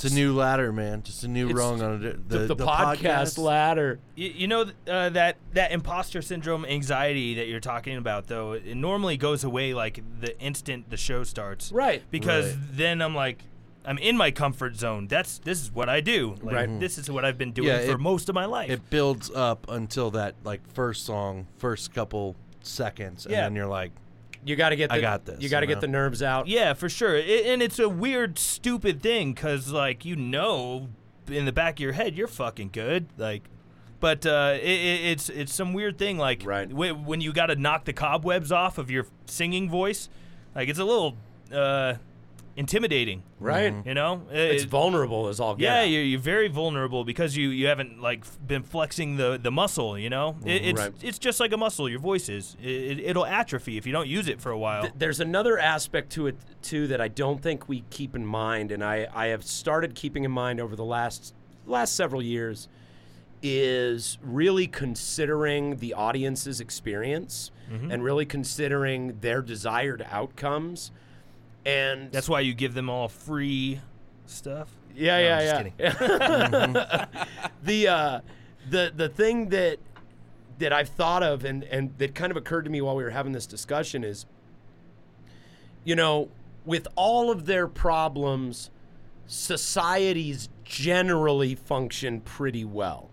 The fact that we're not running around in the streets throwing poop at each other, and the fact that we can go stand in a room together with a bunch of strangers and not kill or maim each other or hide from each other or that it breaks out into total chaos, that is evidence that society, for the most part, functions, right? We have learned the rules. Yeah, we have all kind of agreed on some basic constructs of society and can all exist in the same room. Most people are not outrageously dickheady. Right, most people. Yes. But when you go to a show, there is still that part of you that is getting into show mode and adjusting, and there's still that part of you that is uncomfortable.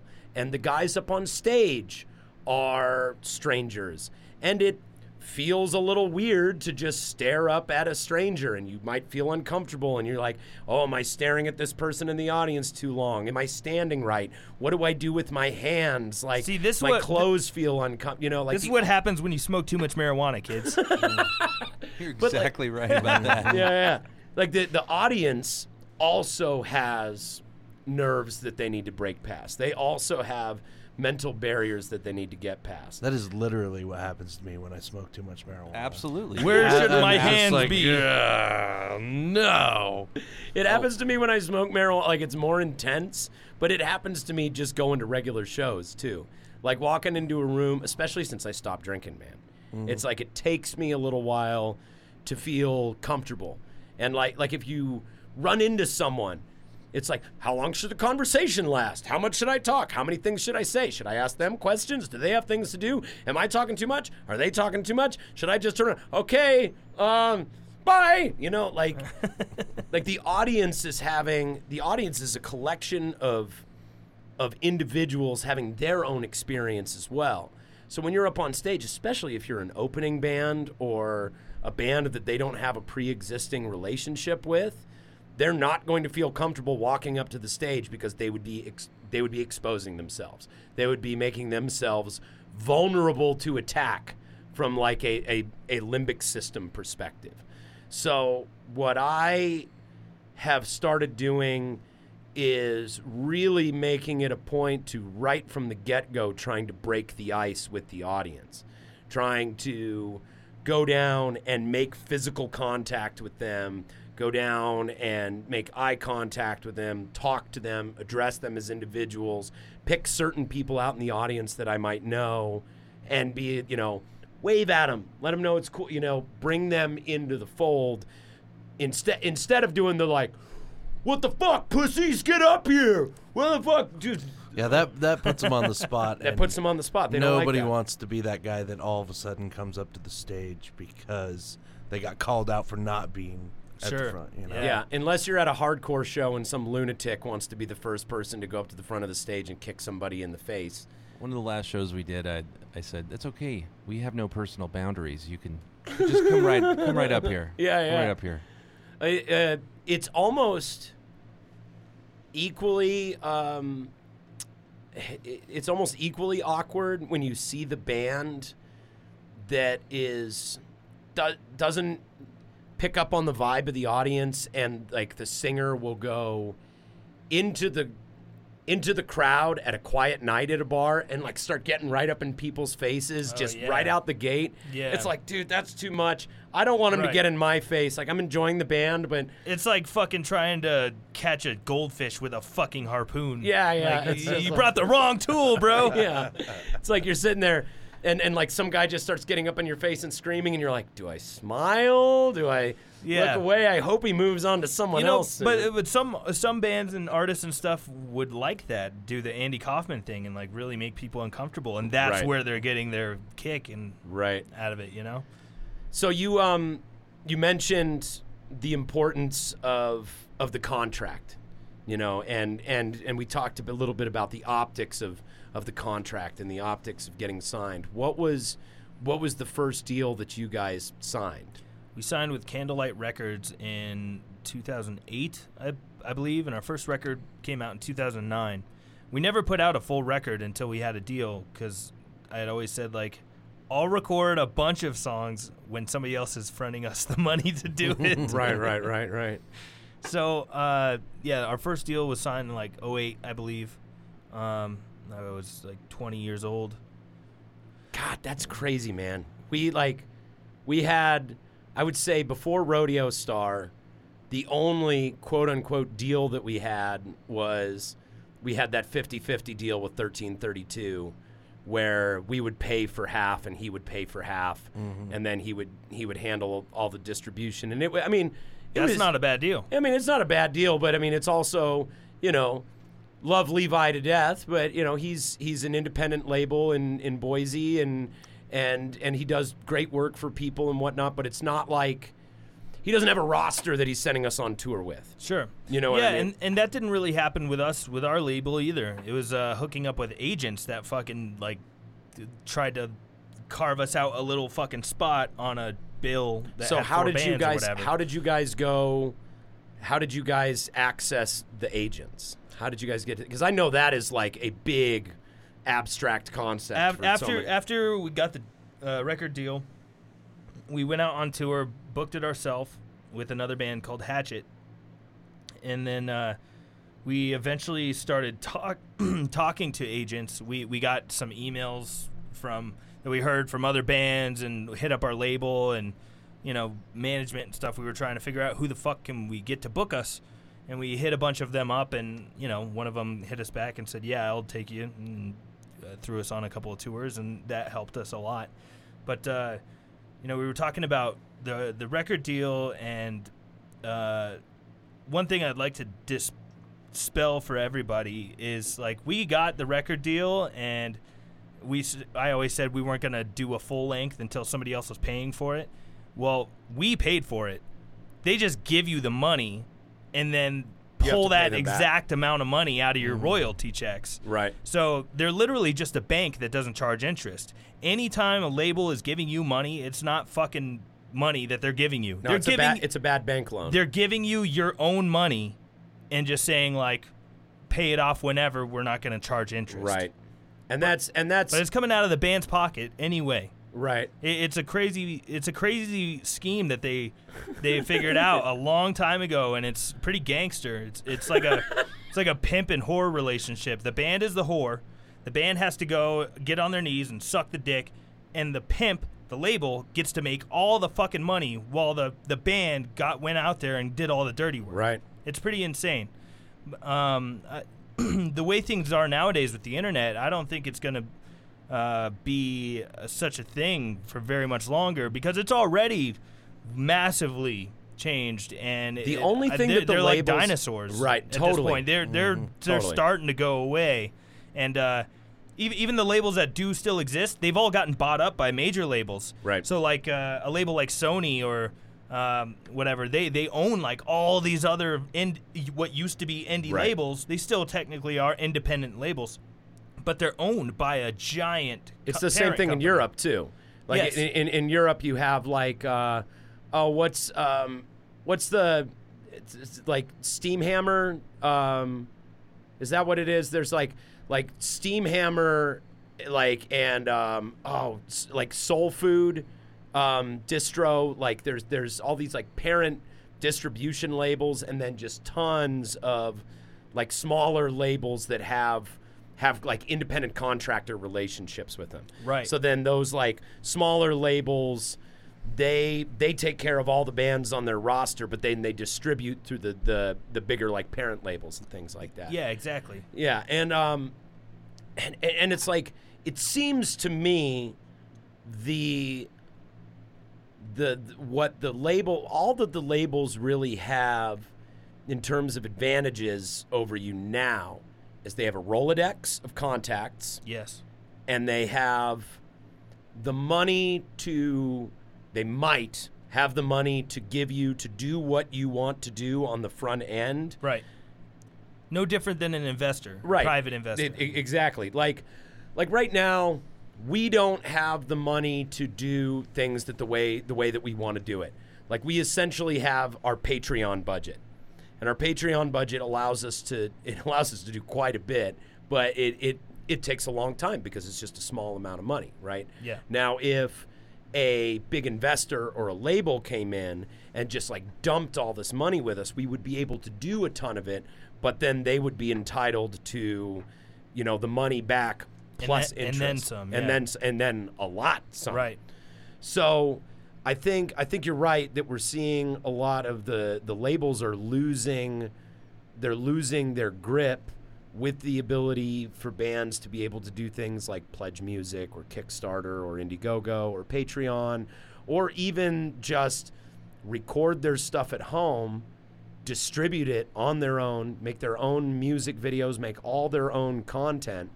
Like, our label does a lot for us, but in terms of financial investment, they keep it to a minimum. Yeah, and they have to, and They that's have because of the way things are nowadays. They're not going to see a ton of return on it. Exactly, and that's a big risk. Even to say like, hey, here's $10,000 to go do some shit, Right. buy a vehicle and buy a new backdrop and go on tour. That's a big risk that they're taking. Right. That Especially they if might they've not got get that money 100 back. bands on their roster. They might not ever see that money again. In fact, they So- probably won't. Right. Labels are being more and more frugal. And like I said, they're getting usurped by bigger companies all the time. So what we're going to see is like monopolization of all of these labels. Eventually, there's going to be like 2 labels that own everything. Right. There's And, going to be like the CenturyLink of music, Yeah. of record labels. Yeah, legitimately, it's going to be it'll be really interesting where the industry is going to be in like 20 years. So speaking of your stance on the labels, and you can shut this down if you want to, Oh shit. but you got to tell me about the Mustaine shit. Oh yeah. You got to tell me about it, because all I saw was the posts that went up. All I saw was you talking about it. We talked about it a little bit with Richie, and I had said I wanted to get you on the show and really wanted to get your side of the story and pick your brain about it. So for those who don't know, run down kind of the situation you ran into with that. So we did a tour with Megadeth. We were being managed by Dave Mustaine's son, Justice Mustaine. He was managing us for a little while. We did a tour with Megadeth, Children of Bodom, Suicidal Tendencies. Megadeth. Havoc was the opener. Mm-hmm. We did that in the U.S. and Canada, and then later, the next summer, we did like 7 shows in Europe with Megadeth where we were direct support. It was just Megadeth and Havoc. That's so fucking cool. Yeah, it was cool as fuck. And then we were slated to be on another Megadeth run in the U.S. and Canada the next year, and that was Megadeth, Amon Amarth, Suicidal Tendencies, Metal Church, and Havoc. And the advertising material had already gone out. The whole world had seen that we were going to be on this tour. That's a heavy-hitting tour right there. Yeah, it's pretty stacked up. Yeah. But the whole world had seen the announcement. People were planning on coming to see us. And, it got basically, we were given a management contract from Mustaine Management that essentially said that they'll work for us for 3 years. And for the next 10 years, we still owe them money after the contract is over. What they call a sunset clause. The contract is valid for 3 years. For 5 years after that, you owe them a smaller percentage of what they were originally getting. And then for the 5 years after that, you still owe them more. But so if you move on to another management company, you still got to pay your other management company. Still got to pay the old one, yes. So it's like it's like getting divorced and having to pay for your old wife. It's like crashing your car. It's like if your van gets T-boned and gets totaled and you still have to pay the loan for the van even though you've got a new car that you've got to pay the loan That's on. exactly what it was like. So they call it a sunset clause. It's an old contract term. But we basically had to go back and forth with our lawyer a little bit and, essentially figured out the things we wanted to tweak in the contract, sent it back over. Essentially, they said, no, you guys took too long to do this, so you guys are either going to sign this contract or you're kicked off of the Megadeth tour. We were like, well, we're not signing that contract, so we got booted from the Megadeth tour. They tried to strong arm. Yeah, and we weren't having it. So, which, by the way, when all of this was going on, I watched this all go down, and I was quietly to myself commending you for the fucking balls it took for you to stand up for yourself and your shit. Man. Yeah, the thing that's, I guess, the most ballsy part of the whole thing was instead of just saying, hey guys, we're not on the tour, we told people why, because we didn't want to just say, hey, I know you saw we're going out with Megadeth and Amon Amarth and Suicidal and Metal Church. But we're not now. But we're not now, and just, sorry. Right. We didn't want to do that. We wanted people to have a reason so we wouldn't get a billion questions. Right. Nobody is going to defend you for you. You know what I mean? Yeah, for sure. Nobody is going it's like you think about if you left anything unresolved at the end of your life, there is no one at your funeral who is going to know exactly what your perspective was, exactly what your thoughts were, for sure. exactly what your side of the story was. That's why we offered up a little bit of information with the announcement that we weren't going to be on the tour. We didn't fucking divulge gory details or anything. We just said, due to a contract dispute, we are not going to be a part of this tour. Sorry to everybody that was planning on coming out to see us on this run. We'll be back on the road again soon, or whatever.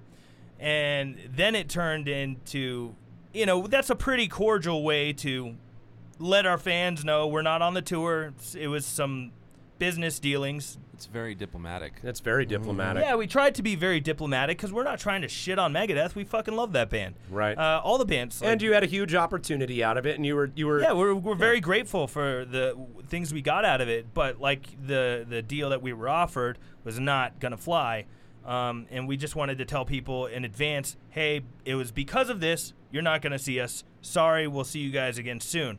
And after that, it turned into the Mustaine camp going kind of nuts and just trashing us, calling us liars, saying all kinds of pretty harsh stuff. Yeah, and so They came after you guys for basically saying, no, sorry, we're not going to sign this. Yeah, and we're calling us liars and saying, like, we never sent any because like from that. their perspective, it's like they're airing dirty laundry. You know what I mean? Right, yeah. It right. looked like we were being dicks, I guess, but we were trying to be very cordial about it. Well, there's this fear, like, what they were counting on is bands like us, you know, and I would consider you guys much further up the ladder than much further up the ladder than we are. But bands like us at our level of our, like at our point in our career and our level of notoriety, or who are trying to build a career and are trying to do something, they are counting on someone going like, oh, I don't want to rock the boat and miss the opportunity. You know, of course, yeah. I don't want to pee in the wrong green room or we might get kicked off the show. They say jump, you say how high. Is exactly. What I think they were counting on. That's why, you know. But you knew your value. You knew your value, and you knew that the contract wasn't right. It was an old school contract. Dude, it was a contract 10 years someone would time. have signed that in 1975. Dude, 10 years is an entire career for some bands. For sure. Yeah, absolutely. So, you know, that shit all Gordo's shaking his head in the booth, by the way. That shit all went down, and, you know, they tried to tell us, they told the world that we were lying, that we were just making shit up, and I was like, all right, well, you played that hand, right. So I'm going to go ahead and show everybody the contract to prove that I'm not lying, because that's a pretty fucked up, slanderous statement, right? To say to the whole world that guy's a lying piece of shit, right? And I was like, he's got more clout than you do. Yeah, exactly. So I kind of like, you know, sat back, cracked my knuckles, and was like, all right, well, the whole world's gonna see that I'm not making this up. The ironic thing we is, dropped the contract, everybody saw the whole thing, and then it just turned into a giant shitstorm.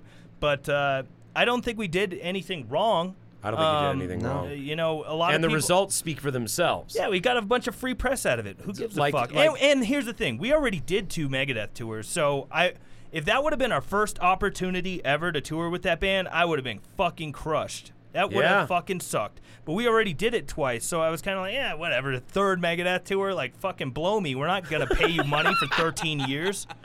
13 fucking years paying a manager that's not even working for you for 10 of them? That's not insanity. Even, that you're paying him for 3 times.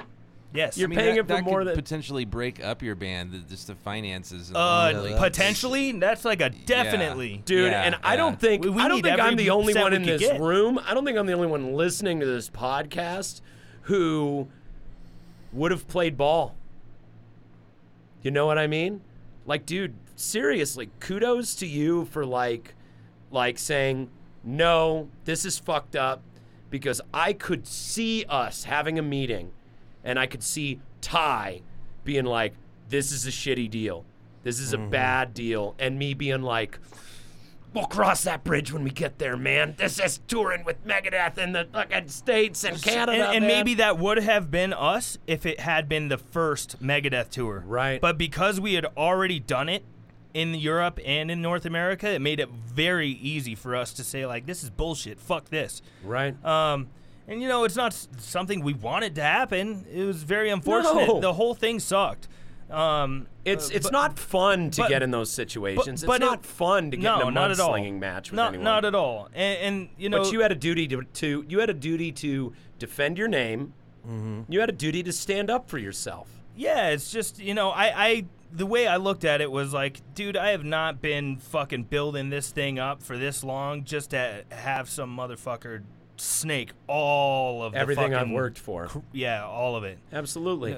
Because you've been the driving force behind this whole thing, and like even back when, like in the early days when you're 15 and your mom's helping you out, she was helping you in your vision, right? Yeah. Like she helped us buy our very first Havoc t-shirts. Right. Like that was like my birthday present. Like, hey, now your band has merch. Yeah, that's fucking awesome. Yeah, none of this would ever happen without my mom. She's like, that's a cool birthday present. That is such a cool birthday. She let fucking bandmates stay at our fucking house.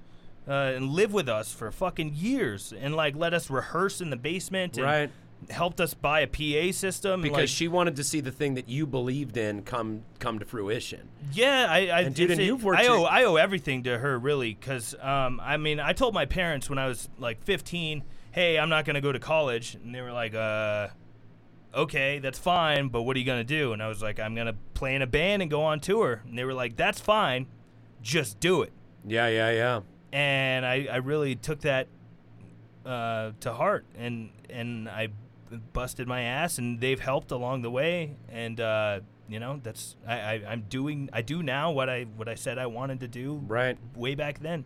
Right. And it wasn't like easy. Nothing was ever handed to us on a silver platter. Man, I've watched you guys work your asses off for 20 years, man. Yeah, there was some fucking years where we played like 220 shows in a year, like fucking insane shit. Worked your ass off. Yeah.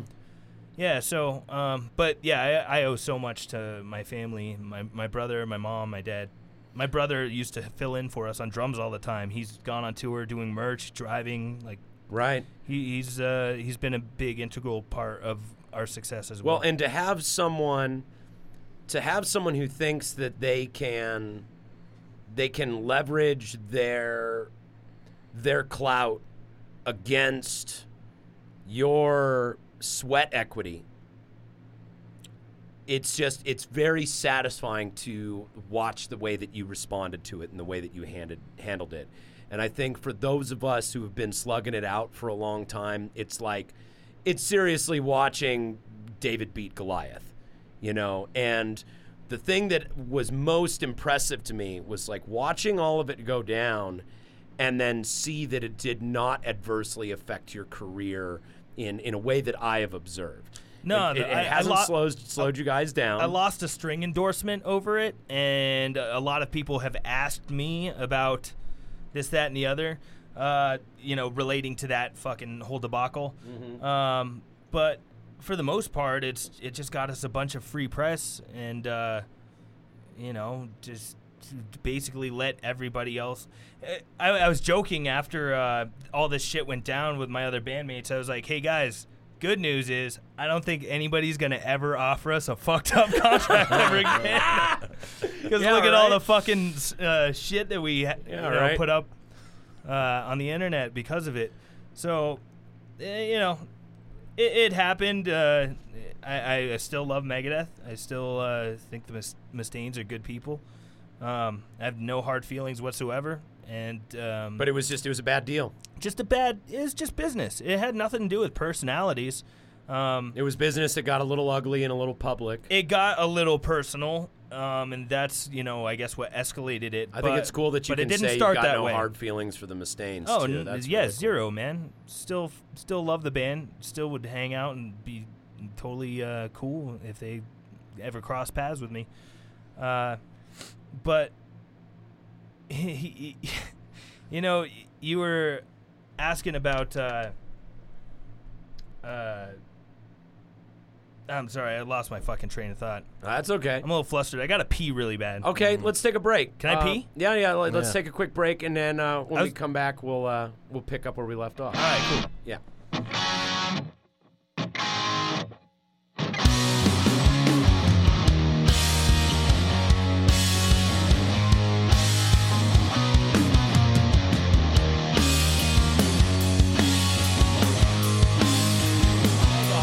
Goddamn podcast is ruined. Go. Logan ruined it again. The whole thing. The whole thing is fucking ruined. The whole reason I'm here. I wanted to point out that Oingo Boingo's Little Girls has been streamed over 3 million times and is in the top 5 on the Spotify playlist. It's a great song. Of their most popular songs. It's a great song. So that kind of makes the point for you right there. I have a funny story about that song. So my uncle lives in Portland, Oregon. He plays in the symphony orchestra up there.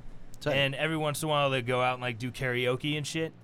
And he was out at karaoke and he did Little Girls by Oingo Boingo. He said this lady got so fucking pissed at him. She came up on the stage and fucking dumped her drink all over his head because he was singing Little Girls. Whoa. Dude. Because she didn't know, that it was a song. She's just hearing this really perverted shit. Yeah. Yeah.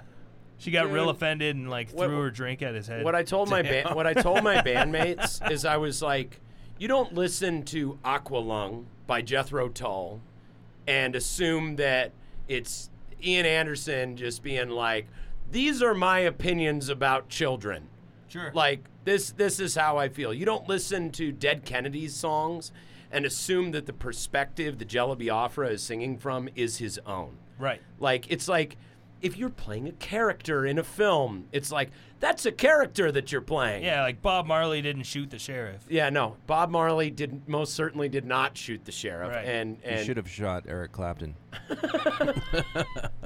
I don't know, man. Like, I am skeptical right off the bat for anyone who gets offended enough to the point that they need to make a big deal about it. In any way, whether it be dumping a glass on someone's head or assaulting someone or putting them on blast on the internet.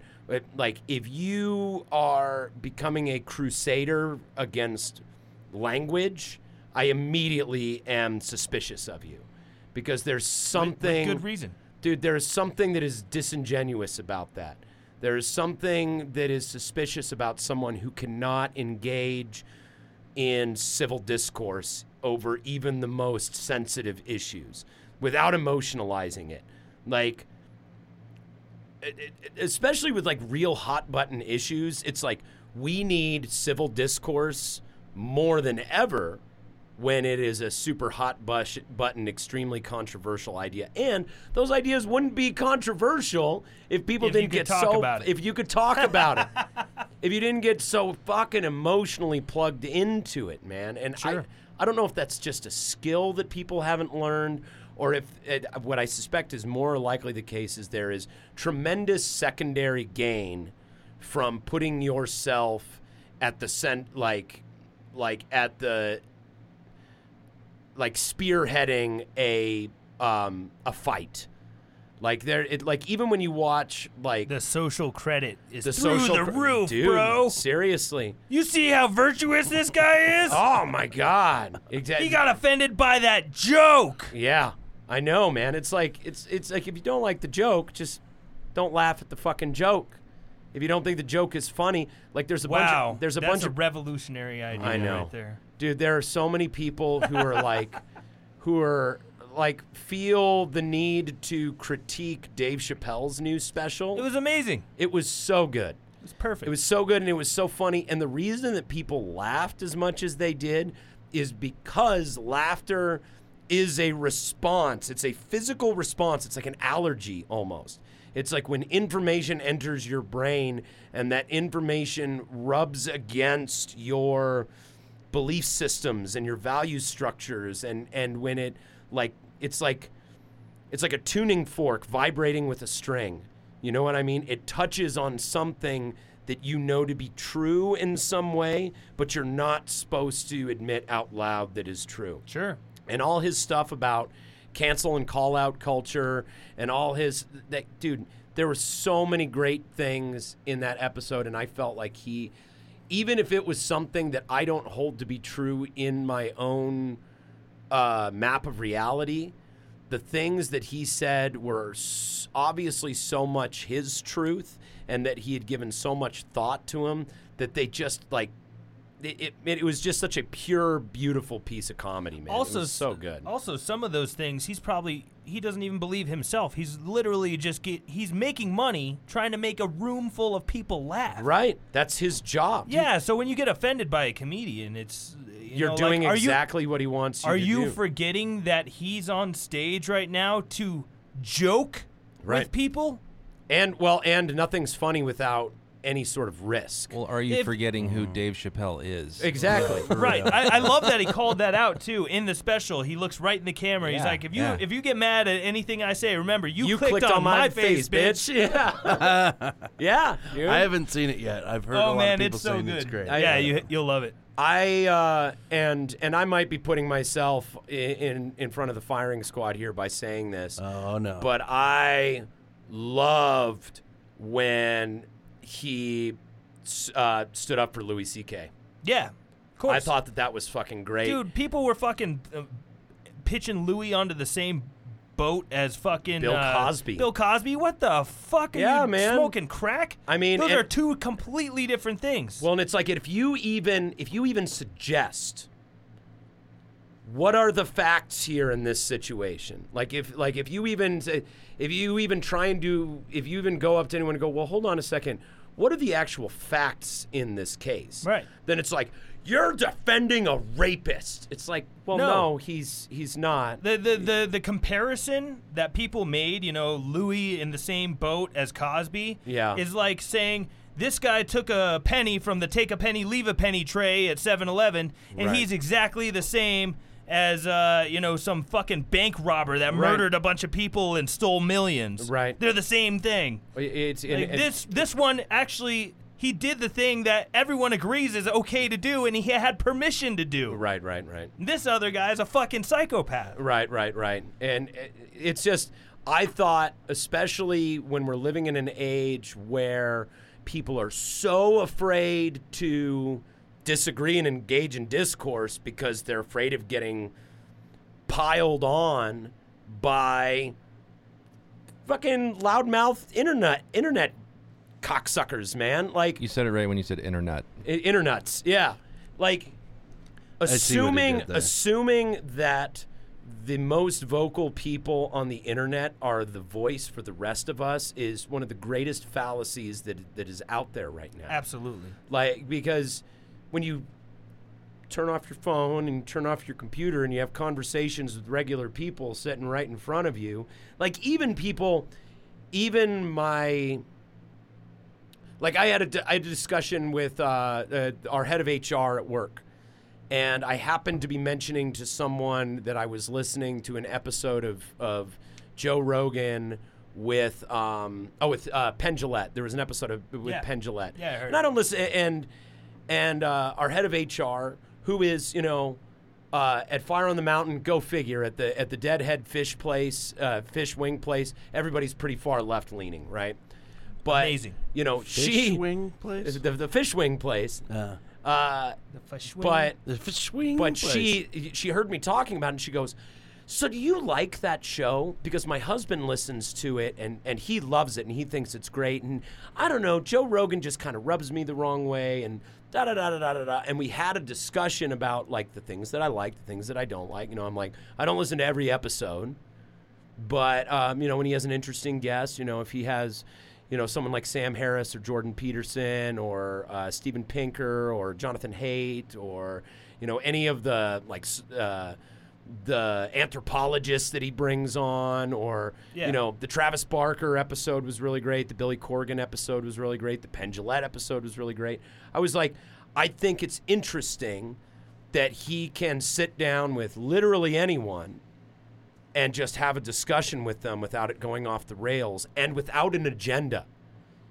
So many journalists have an agenda, and when you listen, and I'm like, and then I made the comment, I was like, he even did an episode where he talked with Steven Crowder, you know what I mean? And sitting down and having a conversation with that guy, automatically people freak out and they go, oh, you alt-right sympathizer and blah, blah, blah. Or he has a conversation with Ben Shapiro and people fucking shit their pants about it. And it's like, dude, he's having a conversation with the guy. And I'm explaining this to her, and she kind of like cringed at the name Steven Crowder, and it's like, hey, I'm curious about people. Yeah. I'm curious as a member of the human species in this age that How we live in. dare you? There's no room for curiosity. Dude, Yeah. That's what I was thinking. I would listen to an episode if he was interviewing, what's his name, Steve Bannon, or dude, if he interviewed Donald Trump, you can guarantee that 75% of the country would listen to that episode. I would definitely, 100%. definitely listen. Dude, Yeah. and like, I would sit down and I would be riveted the entire time. When he had Alex Jones on, how many people listened to the Alex Jones episode and then also criticized it? Right. You know what I mean? I can't believe Joe Rogan would have Alex Jones on. It's like, man, love him or hate him, he is one of the voices of this age. He is one of the perspectives in this age. Like I heard Sam Harris and Steven Pinker having a debate, and they were jokingly talking about how Nietzsche was probably a psychopath. Like, said a lot of really great, a lot of really insightful, a lot of really intelligent things, but with the nihilistic viewpoint that Nietzsche had a lot of the times, in fact, I think Sam Harris even made the comparison. He was like, Nietzsche probably would have been on 4chan and would have probably been, he would have fit the profile of someone who could be like a school shooter. Right. Like he was just that type of person because of his disdain for humanity. Mm-hmm. You know what I mean? And yet you go to college and you learn about Nietzsche. Like we learn about Socrates, and it has been described by some people that Socrates was probably the Alex Jones of his time. He was questioning everything. He was questioning everything, and he was this very loud, abrasive, contrarian voice of his time. Like he was very, Socrates was very outspoken against the printed word or the written word. Like Socrates thought that people writing down their ideas was going to be like the death of thinking. You know what I mean? He was a contrarian voice of his time, and I want to know what all of the big thinkers of our time, in the so-called intellectual dark web, I want to know what people are out there thinking, and I want to know what they're communicating to their followers, no matter how extreme they might be. The thing that's disturbing about, like, you're curious about what these people think, and a lot of people are, but there's a lot of people out there that will read a stat sheet of this person's views and immediately dismiss them and say, like, oh, well, they're a Nazi, so how can you listen to what a Nazi has to say? Right. They just fucking go they go from 0 to 100, and just you call someone a Nazi, right. All of a sudden nothing they say is valid. And I don't understand how we've gotten to this point where people are so incredibly dismissive of someone who may be a fucking genius. Right. Because they disagree with you on one social right. aspect. Well, it's the throwing out society. The baby with the bathwater thing. Absolutely, yeah. I was listening to this Sam Harris podcast recently, and he was talking about the fallacy of throwing out everything someone says because of one thing that they say. It's like, sure. I like the idea of no one is dumb enough to be wrong all the time, and no one is smart enough to be right all the time. It's like, and I think he makes a comparison where he's like, I find Donald Trump to be the most repellent human being on earth today, or one of the most repellent human beings on earth today. I think he's a reprehensible human being. But if he says something that is correct, I think that it's important that we acknowledge the correctness in that so that we get our narrative straight. Even a broken clock is right twice a day.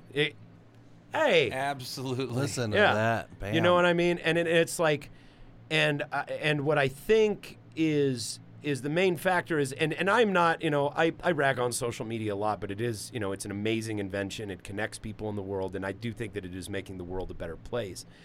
And at the same time, because you get a little dopamine hit every time you get a like or a comment, you're going to try and score as many points for your team as you can in order to rack up your scorecard of dopamine hits. Sure. You know what I mean?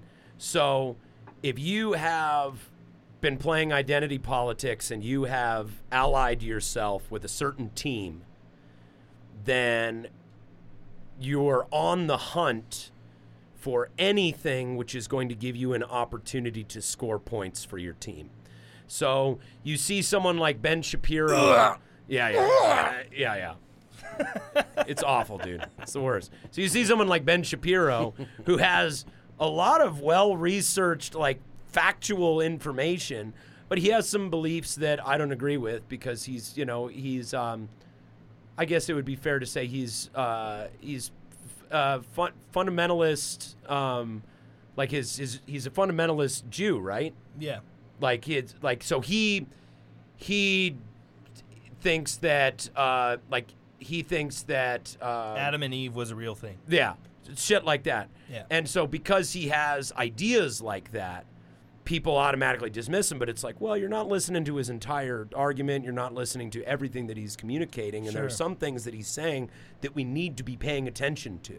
Sure. You know, and to make a fundamental attribution error, assigning him to this kind of abstract, you know, amorphous group of people we call the alt-right, you know, I just think it's super dismissive, and it's limiting in our ability to fully understand where we are as a civilization. Yep, absolutely. Yeah.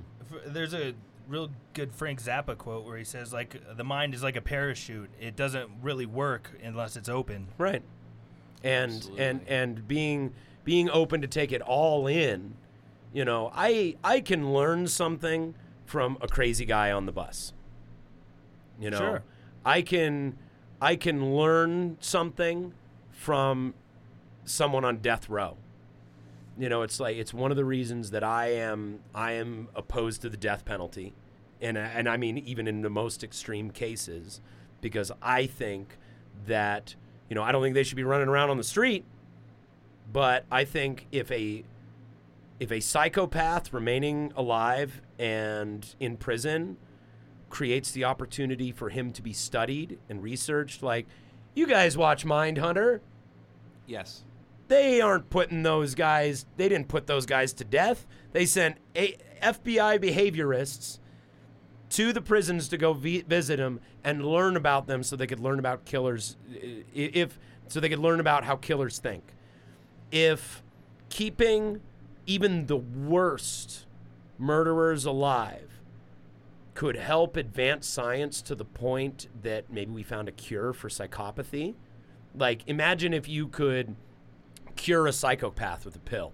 Like, give him a pill and it grows out of the ground. Yeah. It's called mushrooms. It's called mushrooms. Exactly. No, it doesn't always work like that. But the thing that's interesting to me, more so than that, for the death penalty, is every once in a while they'll fucking put somebody on death row that actually didn't do it. Right. That's fucking terrifying. Well, because give the death penalty and you didn't even fucking do it. Forensics aren't as infallible as we like to think. Right. Even DNA. Right. That's an insane thought, though, and it's happened to people. Yeah. Wrongfully even accused. DNA can be wrong, and there are people who are in prison, like, because people wrongfully convicted. People wrongfully assume that in order to get convicted of a crime, they have to produce infallible evidence that you committed the crime. No, you just have to convince a jury. Yeah, you have to convince a jury within a reasonable doubt, beyond a reasonable doubt. Yeah. And so there are people that go to prison all the time. There are people who make plea bargains for crimes they didn't commit all the time. Yeah. That's why the stories of people who managed to get out of that, like the Central Park 7, those guys, like, the reason those stories are such a big deal is because they're outliers, because they're some of the few people from their background and in their type of situation who actually committed, and this is after years of being brutalized in prison, you know, for some of them, committed to their innocence and did not get absolved until many, many, many years down the road. Oh, yeah, Damien Eccles. Yeah, Damien Eccles. And he suffered greatly in the end, right? Absolutely, yeah. Yeah, man. So, anyway, want to give a quick shout out to our sponsors on that note, who may be requesting that their names are pulled from the podcast after that discussion. Well, I mean, who knows? Not our sponsors, because, you know, I think our sponsors understand this little thing called nuance, and you know, it is just a podcast after all. We are not kings. We are not emperors. We are not. We're not tastemakers. Yeah, well, and we're not creating policy here at the Nug Nation Studios in beautiful Denver, Colorado, in an undisclosed location. Go to thenugnation.com. See all the nugs in their wacky adventures in the town of Nugville. Check out the video we did with Billy Ray Cyrus. You might listen to it over the telephone if you feel so inclined. He did it for me. Dude, we're working on some new stuff right now that is going to be really cool. We're working on a thing for the Super Bowl. Like, I can't say anything else. Well, not for the actual Super Bowl, but for something going on during the Super Bowl. It's going to be really fun. I can't give a single detail. Are you allowed? About it yet. Yeah, are you allowed to even talk about it? I can't give. I feel like they told the wrong person. Are we going to have to cut this out? No. I all I said is something during the Super Bowl, and that's all I'm going to say. We've got a plan for some big things. Going to have some big names on it. It's going to be super funny and super fun, and I cannot wait to do it. I love the Nug Nation. I love everything that they do for us, and man, I love doing voices for their wacky little show. So go to thenugnation.com, check it out. Of course, Matula Plumbing. Matula! Des Plaines, Illinois. Shit rolls downhill. Don't be at the bottom. Your number 2 is our number 1 priority. Your shit is our bread and butter. Angie's List, Super Service Award winner back in 2011, the only year that mattered. He'll wear the booties for you. So you and me and Jay were talking today. And Jay Party Lord, friend of the show, guest of the show, and one of our patrons, shout out to Jay.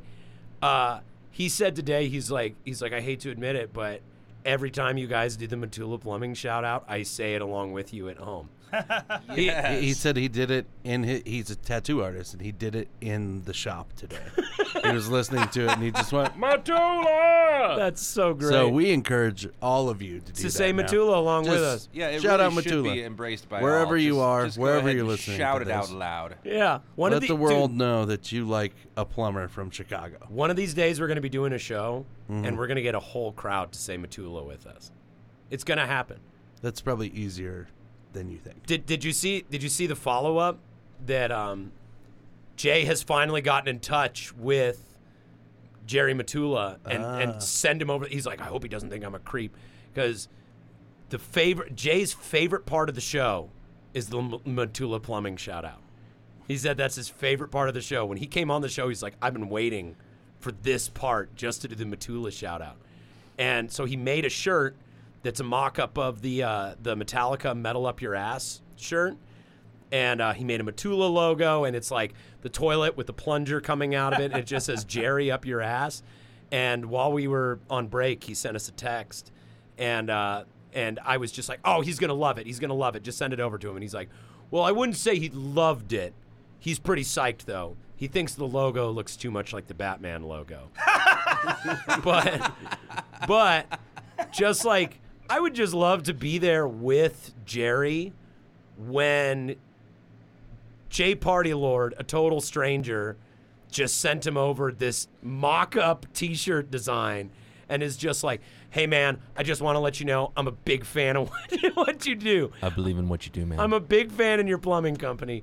And keep in mind, Jerry Matula doesn't listen to this show. Like, he doesn't know that we have given him a shout-out on literally every single episode of the podcast. Like, he backs us on Patreon, and I was like, hey, just so you know, we've given you a shout-out as a sponsor on every episode of the podcast. And he's like, oh, right on, man. That's fucking cool. And then, out of nowhere, he gets some artwork sent by some fucking artist in Denver that is like, hey, man, love what you do. It's like, what the fuck are you guys? Yeah, Jerry dude. Matula, folk hero. Dude, I might just fans, print man. the Matula shirts just to like send to people who are fans of the show, just to freak Jerry out. Like, to see people walking around in unauthorized Matula Plumbing merchandise. So, hey, man, that's kind of bad for my business to have it say Jerry Up Your Ass. I'd appreciate if you didn't do it. Sorry, Jerry. This thing's bigger than you now. Maybe we can make a censored one. So, you know. Matula oblongata. Matula oblongata.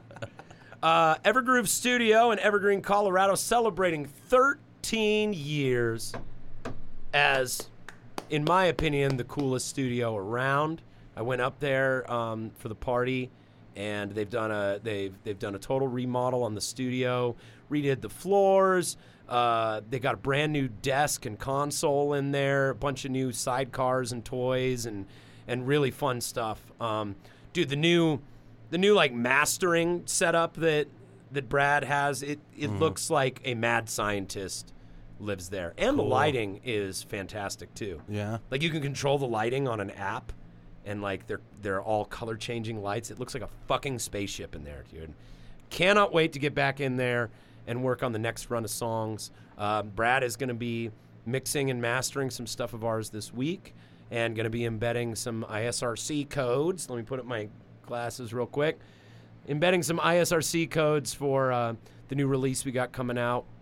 So, and then he's going away to Iceland for a while. But Cool. But I guarantee he's still going to be working to some degree while he's on the road, because that's the type of guy Brad Smalling is. Go see Brad and Jenny and the Ethans and all the just amazing people that work at Evergroove Studio. Check them out. Flipside Music on South Tacoma Street in Denver, Colorado. What was the new thing that we came up with for Flipside? We had a new... Man, I fucking forgot. Shit, I forgot. we had a good one. Yeah. Dude, we had a really good one. It's for like We'll have to go back and only listen the cool to the shit or something like that. only rad shit. Or only something. rad shit. Yeah, only rad shit. Rad shit only. I was just in there. I just bought a pedal. Did you? Yeah, I did that. Dude, Flipside's got cool stuff, man. Guitars, amps, pedals, and fucking Ike at the helm, man.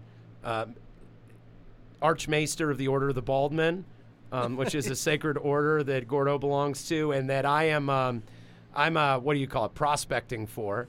Yeah, well, you're still not qualified, buddy. You still have most of your hair, so... Dude, I feel no, like I'm sorry. like in between. You know what I mean? Like, No, I'm you're- a boy and I'm a man.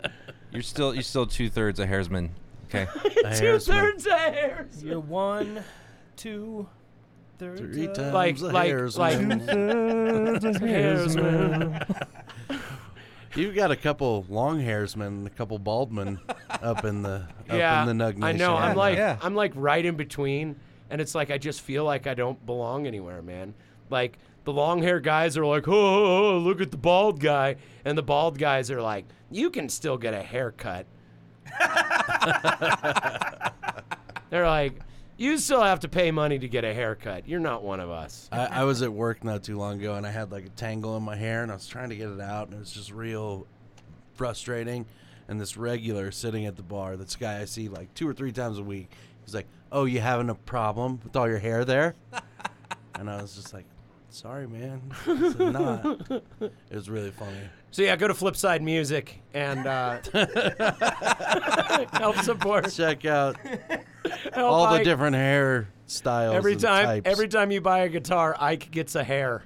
One Damn. one ear- single strand. An ear hair. Mutiny Information Cafe on South Broadway. This is, of course, a Mutiny transmission.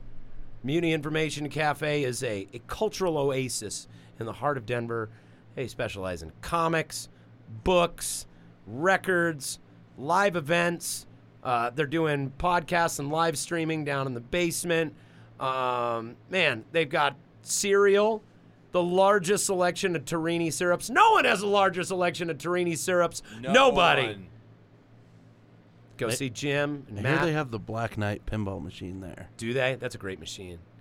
They The also new have our one, the comic brand book. new one. Oh, the brand new The one. brand new one. Yeah. I haven't been in there recently, but somebody told me they have it, and if they do, I want to go. Yeah, we So should I'll go see check you it out. later. They also have our comic there, and so I had an idea, and I want to run this by you.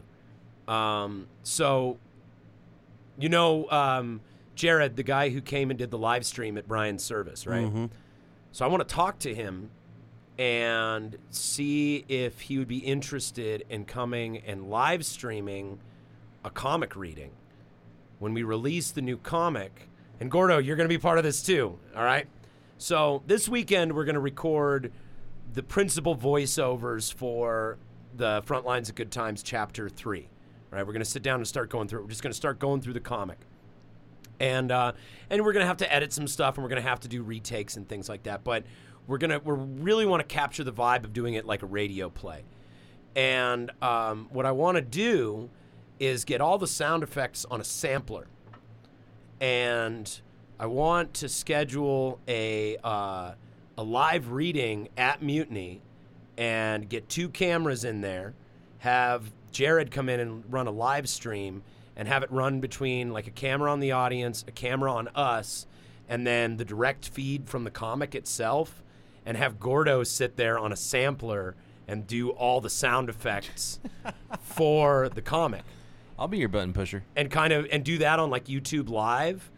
like in between when the motion comic comes out. It's like the motion comic will come out much later, but because it takes so long to do it, I want to do something to promote the release and just do the live comic reading. I think that'd be a lot of fun, and I think it'd be really funny too. Absolutely, dude. Yeah. I think that'd be good. So yeah, go by Mutiny Information Cafe. Tell them you heard about this idea on the motherfucking podcast, and they'll go, what?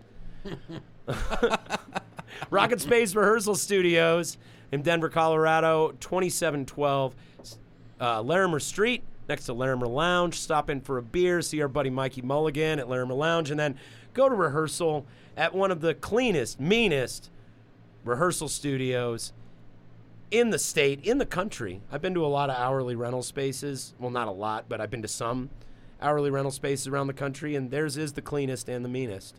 Quality equipment. They strive for excellence, and Kate Innes is just one of the best people that I know out there.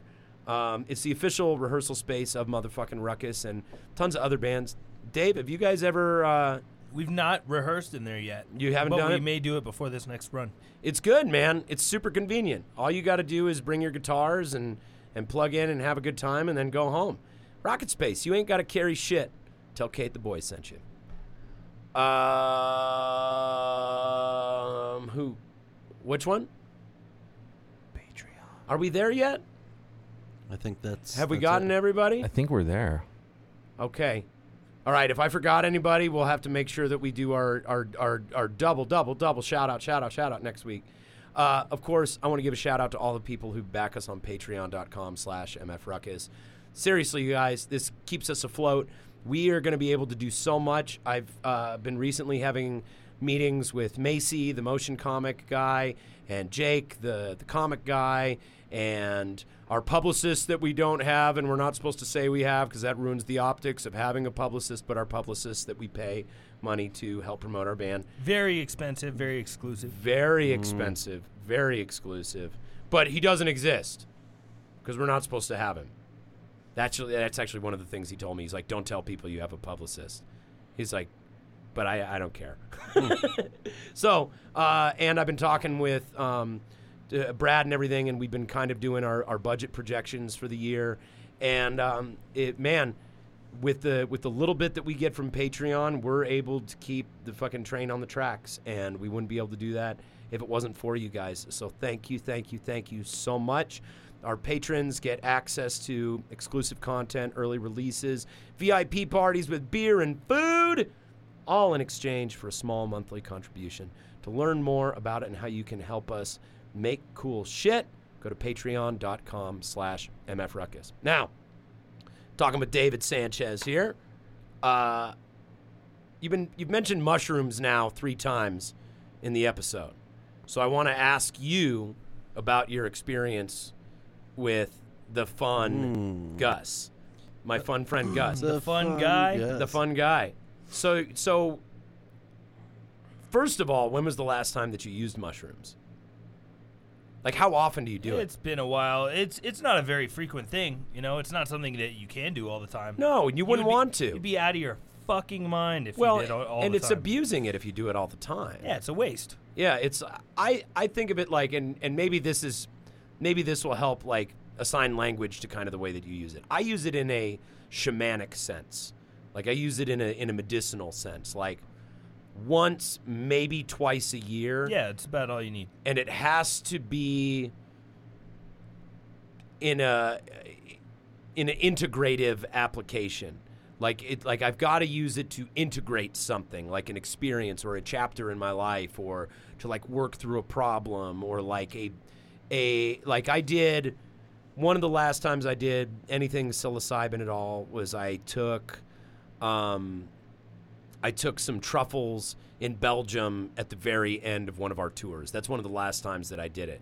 And I felt like I needed to integrate and galvanize the feelings of possibility and optimism that I was having at the end of that trip. Right. You know what I mean? Intensify the good feeling. Well, just to like expand my imagination into what was possible. Right. You know what I mean? Because I had gone through this experience where so many possibilities were opened up to me, and I was already very excited about what the future had in store for us, that I wanted to expand upon that. Well, also, it unlocks your creativity massively. Right. So, yeah, if you're already having, like, creative thoughts and you fucking chomp a little bit of...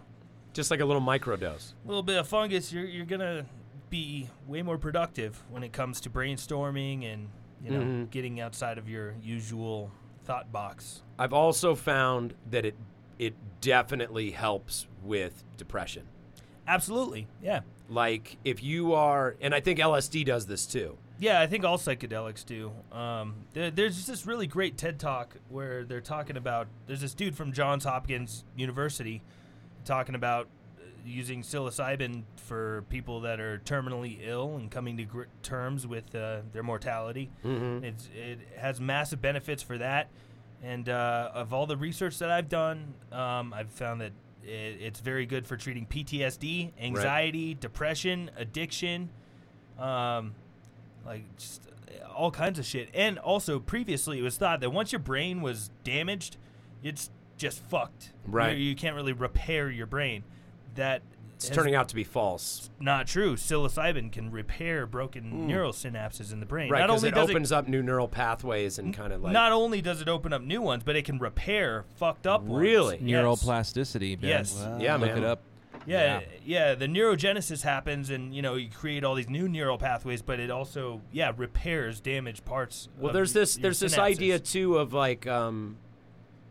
it was widely thought for a long time that neurotransmitter, like the substance of neurotransmitter, was just in your brain, but it bathes every cell in your body. Sure. Like you have so when you make repairs in your brain, it's not just tripping and getting all spaced out. Like when you are making repairs in your brain and creating new neural pathways and repairing broken ones, you're also repairing your body in a lot of ways. Yeah. Because you're getting a cleaner signal to the neurotransmitter that is in the cells of your physical body. You have a giant increase in your sensitivity of your physical body when you're intoxicated on psilocybin. Right.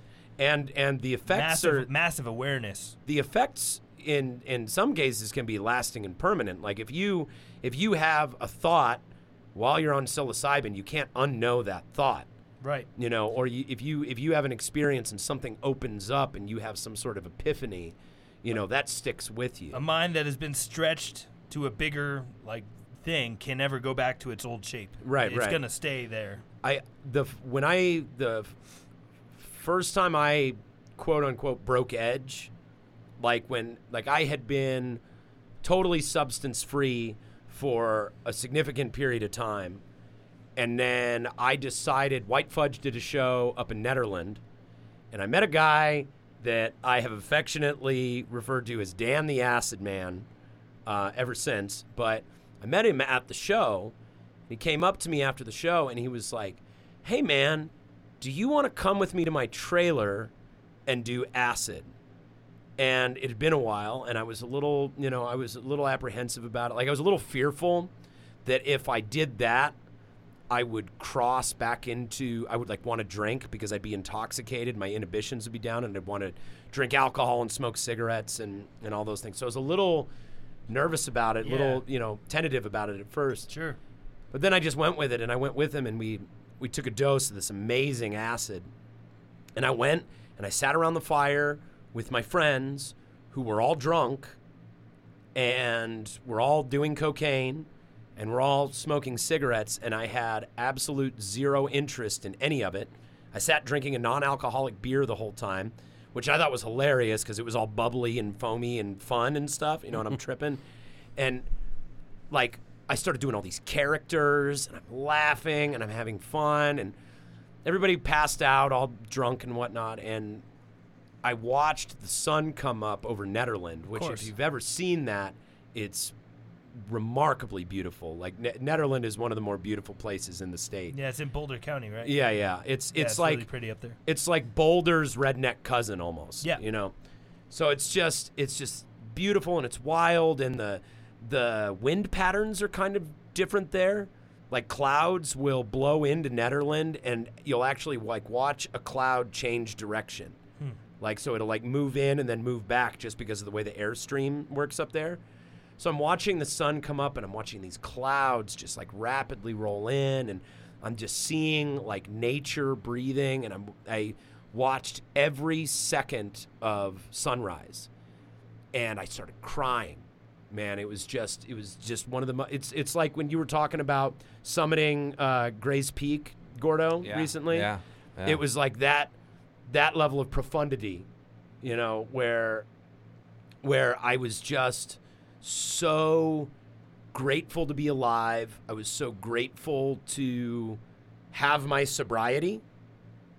You know, I was you're on acid. While I was on acid. I totally understand it. It sounds like a joke, but I get it. It makes sense to me. It's different. I mean, people take medications while they're in sobriety that are that have far fewer benefits and far more detriments. Yeah. Than LSD or psilocybin does. For sure. And we don't consider them, you know, relapsing in any way. Like, how is it not relapsing to take Zoloft? Or something else that alters your consciousness. I mean, because it's considered helpful. It's considered a healthy measure to deal with your depression or maybe damage that you've done through being on drugs and alcohol, right? And I felt like the reset button had been hit. That's what they do. You know? That's what psychedelics do. And reset button for your brain. Yeah. and I saw my friends get up in the morning who were hungover, and they looked dead. Like, while I was on acid, they looked very ashen and sickly, and just like they seemed very unhappy. They seemed to be suffering a great deal, and I felt very much alive, and I felt very optimistic, and I didn't have any kind of major dopamine crash after the fact. Like, I went home and went to bed, you know, and I slept the day away, but I got up just feeling like it was the first time when I was like, yeah, I'm going to be able to stick with this. You know, I made the right decision, and I'm looking forward to the rest of my life without alcohol and hard drugs. You know what I mean? Yeah. I really don't consider, I mean, even though the effects of psilocybin and LSD are extremely powerful, right? I don't consider those hard drugs. They're not. Like, they're intoxicants because they're not addictive. They're not going to kill you if you have too much. Like, they might make you wish you were dead. Yeah. If you have too much. Most of the time, though, you're going to have a profound thoughts and a massive increase in your appreciation for being alive in the world that we live in, and a deeper connection felt to all of the rest of humanity and this planet and everything that's out there. Generally speaking, I think the world would be a much better place if everyone fucking tripped. Yeah, I agree. If everyone 100%. took one trip on like the same day, we'd live in a different world in a week. We would live in an absolutely different world in a week if ever. In a better one too. Now we it have wouldn't been doing shit wrong for a long time. It wouldn't dose the water. Dose the water. I mean, it wouldn't create a utopia overnight. No, definitely not. But just even if it caused a 1% evolutionary leap, that 1% evolutionary leap in the collective consciousness, who knows how that would compound and aggregate over time. Yeah, the thing that blows my mind is like people have been eating psychedelic mushrooms since way before they figured out how to light shit on fire and smoke it. Right. One of my favorite books is by Terrence McKenna, Food of the Gods. Right. And he's talking about the history of drugs and like the evolution of society with drugs on our side.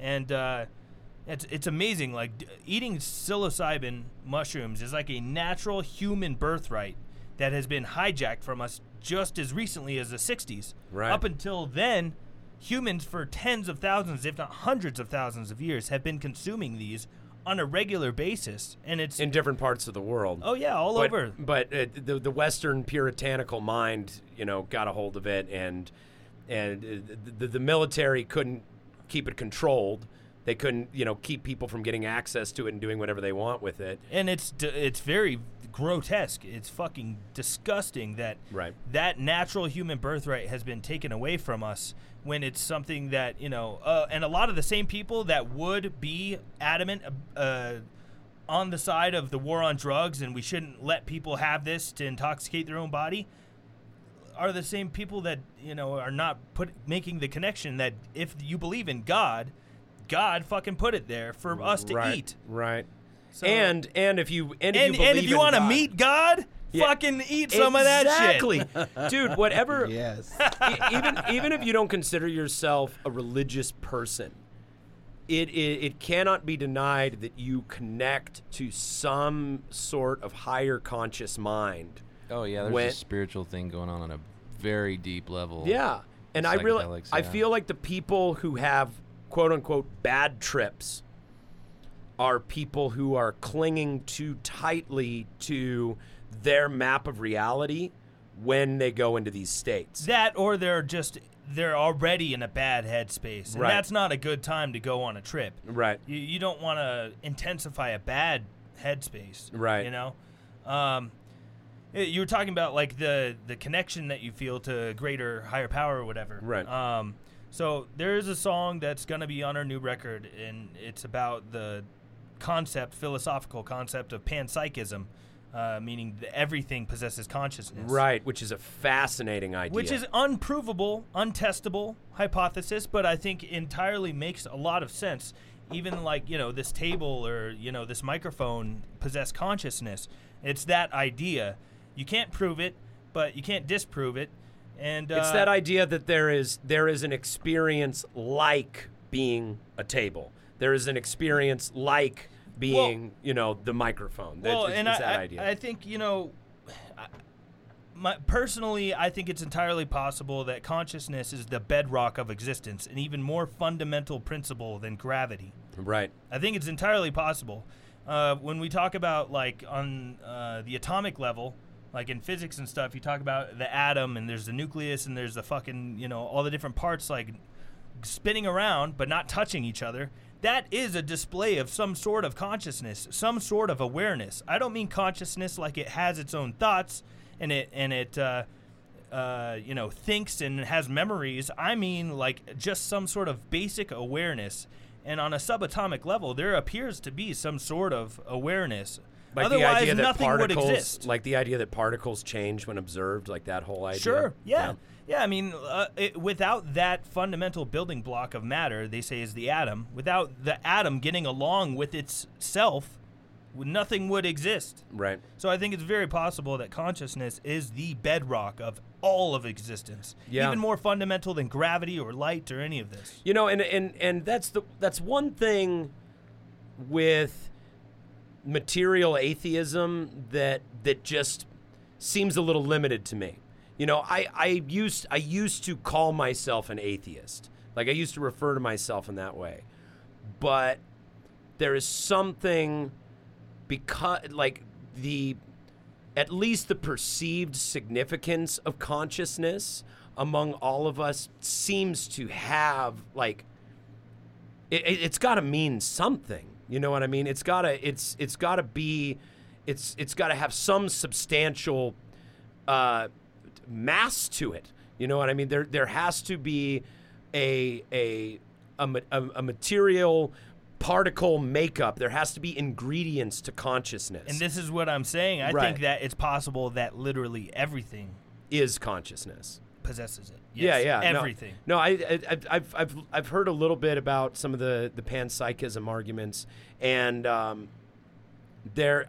can't remember. I heard a podcast not that long ago, but it was someone who is by profession a skeptic. Like it is their job to disprove outlandish theories and things like that. But there's starting to be data that is emerging that seems to initially lean towards the probability of panpsychism, of the idea that all things have consciousness to a matter of degree, and that it undergirds everything. And I would like to believe that. I would like to believe, like, have you ever heard there's the metaphor of referring to the collective consciousness like waves in the ocean? Like, you have a whole ocean, and then a wave emerges from the ocean, and then eventually goes back down into the ocean. That wave is not a separate thing from the ocean. That wave is it is the ocean. It's a part of it, and we conceptualize a wave as a separate phenomenon, right? But it's just the way that the ocean is moving, or a whirlpool. It's just a process within the system of that ocean. You know what I mean? So I think of like an individual consciousness as being one wave coming out of the ocean and then returning back to the ocean, like you're talking about, like consciousness being the bedrock of all existence. Yeah. That's cool stuff. The wave thing is interesting because that's how we are all sharing an experience together. Even people that are not in this room or will never hear this, we're all sharing some experience together. We all see similar colors in the skies. We all see, we all feel gravity occasionally. We're all sharing this experience, but subjectively. Your opinion's different than mine. Your perspective's different than mine. We all have a subjective universe in our own, behind our eyes, but we're all sharing the same giant web. Right. It's not a separate, isolated experience. Like, and guy. Psychedelics help you realize these things. Like, even they might be things you already realize, but they fucking like hammer it into your head. Well, they clear the cobwebs away. They clear the fog away and allow you to go, oh yeah. I knew that, but you just reinforced it. I took mushrooms. So around my 30th birthday, I left my marriage. You know, I left a marriage which was falling apart. By mutual fault and no fault. You know what I mean? It was one of those things, and I was beginning to lean towards, considering the role that substance abuse was playing in my life, and I was moving into a new career. I started working at Three Kings around that time. I was really embarking on a new chapter in my life, and I took mushrooms, and I had this experience while on mushrooms of peeling back layers of consciousness one at a time, like individual parts of it was almost like I was layering them back on. While on mushrooms, I had this experience of completely being like transcending them. And then I observed as I was coming back into them and those layers were coming back on. It's like, oh, there are I even remember saying to myself in my head, there are our, social graces. There are our fears and apprehensions. There are our feelings of isolation. There are all these, like... And you were piling them onto yourself? Piling them back on. So there was an initial point where you didn't have any of those. I didn't have any of them. Total detachment. But then I became aware of how they exist in the psyche. Yes. And I was like, there is our sadness. There is our fear. There is our anger. Just picking them up as you walk by.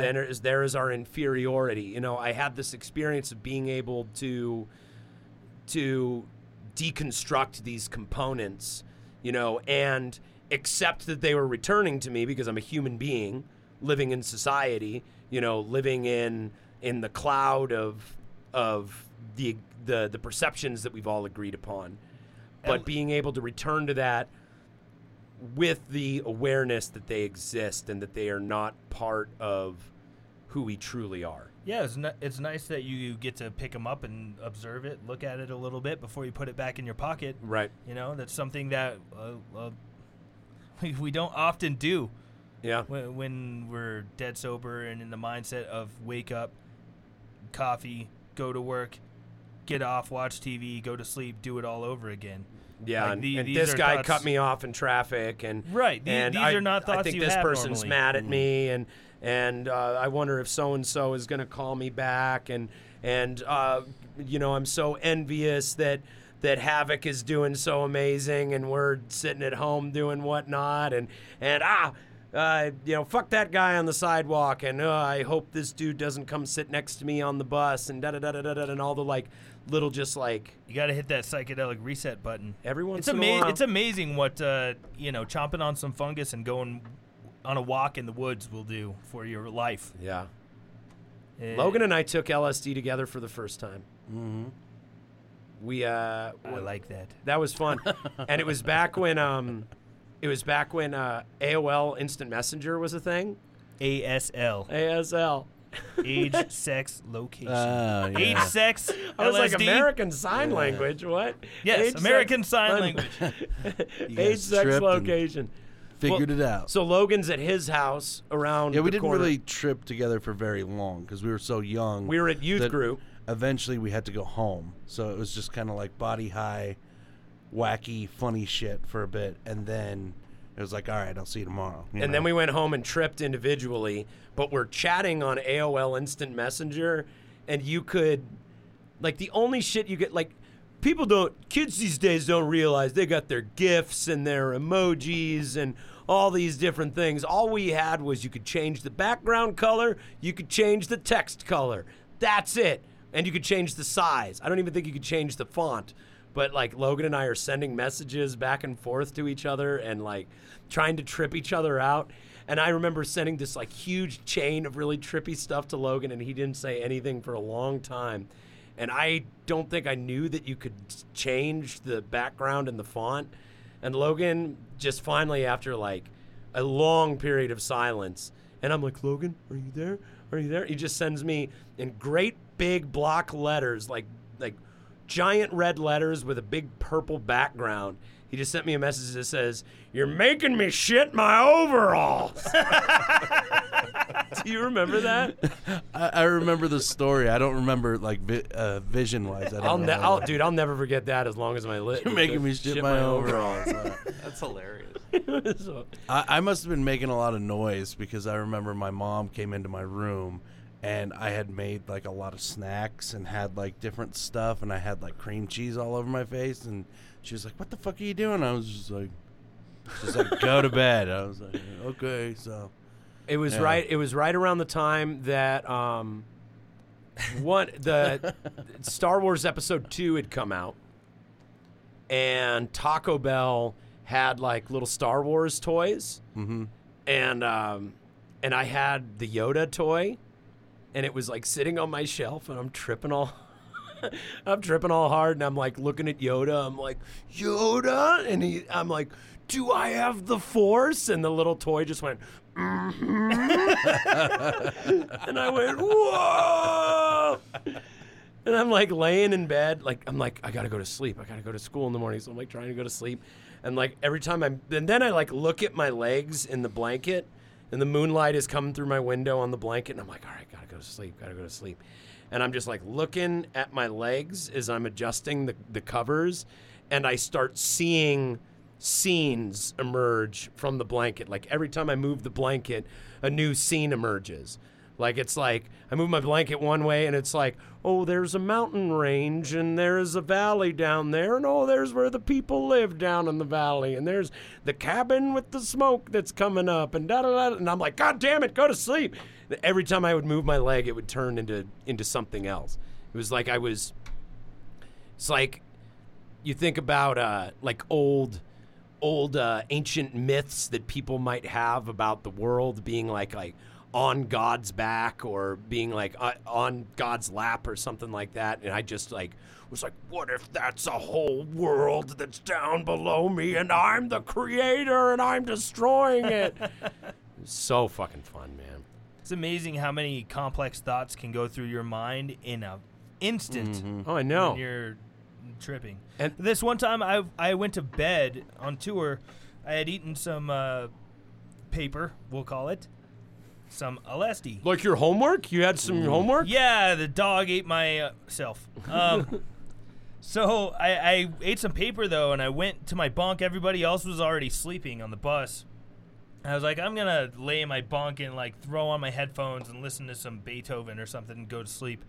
And I listened to Beethoven's Ninth Symphony, and I could not fucking go to sleep because I was visually seeing the music be represented in all these geometric, colorful patterns that were morphing and twisting into in and out of forms, and I was literally watching a fucking crazy cartoon of the music with my eyes closed. And it's stuff that 10 seconds of what I saw in my mind would have taken a fucking 3D visual artist like fucking 4 days to figure out. And it would have cost so much money. It would have cost so much money. Yeah. Way more than the like $3 worth of acid that I ate. Oh, yeah. Dude, and no, but it's crazy in such a small amount of time, so much crazy shit your brain can come up with just out of nowhere. Dude, and it's like you'll have these thoughts that like are so profound you can hardly believe they came from your own brain. And you're like, this could change the world.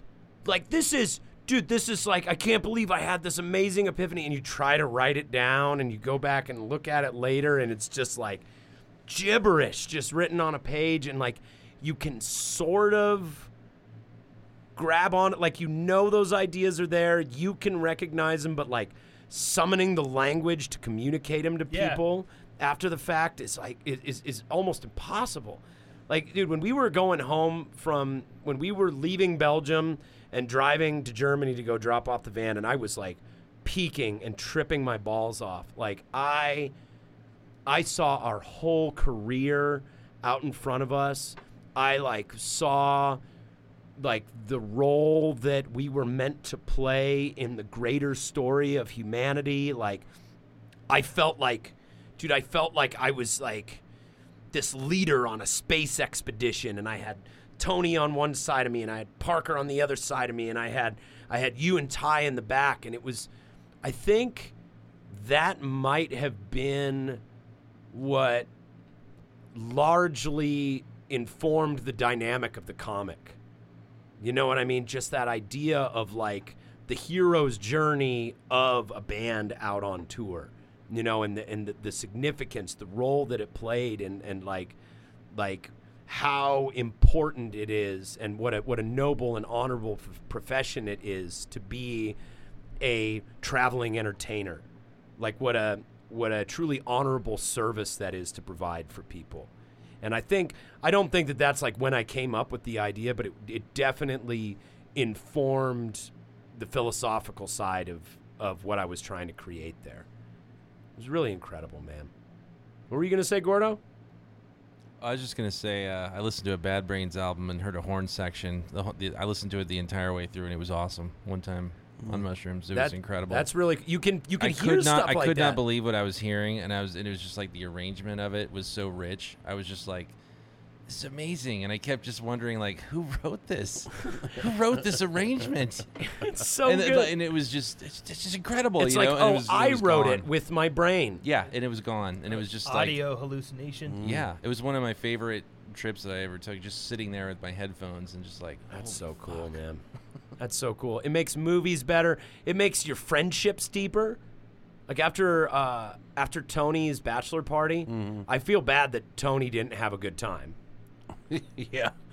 He went and hid out. Yeah. Like he was like, I guess mushrooms just aren't my thing anymore. But I think it was like half of us were having a great time, and the other half, and I don't even think everybody did them, but some people were like, okay, I got to get away from the people that are losing their minds, that are super high. Yeah. I will like the people that were there that night, like that was just such a tremendous bonding experience for all of us, and like I really felt like after that it just deepened our friendship so much. And you know, and like Ty and I are in the kitchen, and we were talking about Led Zeppelin, and we were talking about Led Zeppelin's use of dynamics.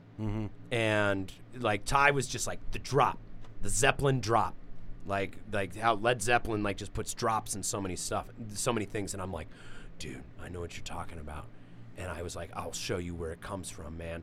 And I put on Hall of the Mountain King by Grieg, and like we listened to the entire Hall of the Mountain King, and like I'm just sitting there, I'm like, listen.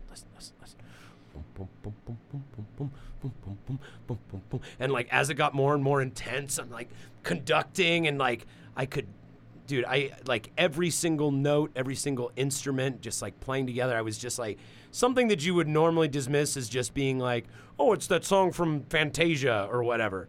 You know, you like experience it like in that state, and you can appreciate every single musician that's involved in it. You can appreciate the artistry that went into composing that piece of work. It's like hearing it for the first time. Yeah, it was incredible, man.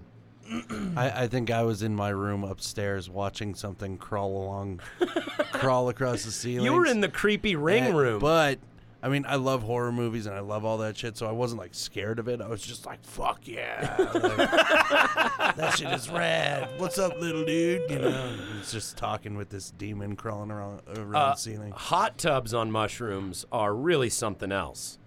Because remember, we had the hot tub there at the cabin. Yeah. And we were all sitting around, and this was before Ty had taken any. Because Ty was like, you know, Ty's got kids, and so he's super responsible. And, you know, the last thing you want is to be tripping your balls off and the wife calls and says, you know, hey, the baby's sick. So Ty has to think ahead of those things. And I don't know if I would have been as, you know, forward thinking as he was. But, you know, he's like, I don't know if I'm going to do it. I don't know. And then what's fun about Ty is if you're on mushrooms, even if he's not, he will participate and help you trip better. Yeah. You know? So he knows the name of the game, and he's like, okay, yeah. I'm in, but yeah. So we're like all in the hot tub just laughing and having fun, and we started making tub club jokes. Like we started referring to us as the tub club, and anyone outside of the tub club just didn't get the tub club and stuff like that. And Ty comes over totally sober and is like, hey, I'll support the tub club. He's like, I'll be your tub club booster, da-da-da. And he's like going and getting beers and drinks and food for people. And then next thing you know, Ty comes down and he's like, you know that really big one that looked kind of weird, like a little hooky branch thing with a mushroom on it? I took that one. We called it the claw. The claw, yeah. Ty's like, I just ate the whole claw in one bite. And we're like, yeah! That was the last one left. It was like in the middle of the table, you know, everybody's just picking their little piece.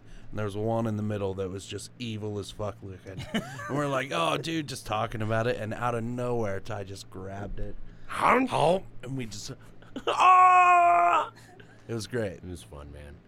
Well, man, we should take some mushrooms together sometime. Yeah. Yeah, I'd love to. Yeah, I think that'd be a lot of fun, man.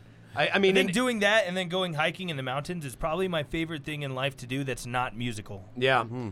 No, I like that a lot too. And sometimes that sounds like fun. I've never been like up in the mountains and done it before. It's always been like weird city trips. You know? I think especially with art, especially music, because of the man being like, no matter where you are in the journey of being a professional musician or being a professional entertainer, it is a struggle the whole time. Wherever you are in being a human, it's a struggle.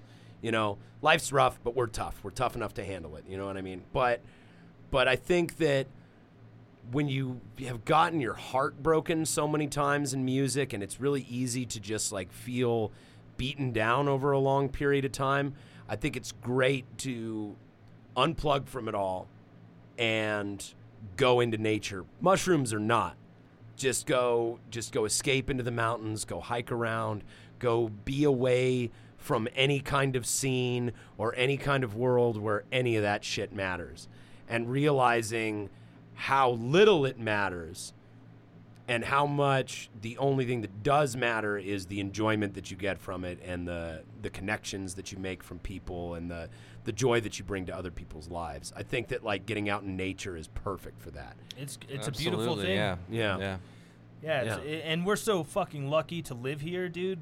The mountains are right there. Like, I know. We could go escape and like be rid of light pollution and of highway noise, and like we're lucky here. We don't have very many insects. Yeah. Like they're right fucking there. You don't have to go very far. No, not at all. No, especially it's like to get to like super remote parts of the mountains. You really don't have to go very far. Not even an hour. Yeah. Yeah. What's our time looking like, Gordo? A lot. We are at 248. Oh, Jesus Christ. Okay.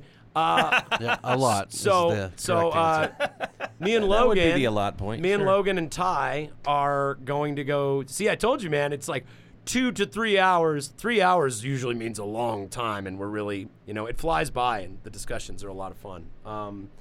Logan and Ty and I are going to go see this ZZ Top documentary. So we got. Where are we going to go see it? It's in Northfield, Oh, cool. so not very far yeah. away. Real quick announcement. I probably should have mentioned this at the top of the show. Our next show and our only show on the books right now is we're playing with Judah at the Bluebird Theater on Saturday, September 14th. The Bluebird is not a huge club, so make sure you get your tickets. We do have some on flash seats if you want to get them directly from us. Fee-free, FIFO. This is going to be a super duper fun show. Judah is the shit. Logan got us into this band. Really cool. We're excited to do the show.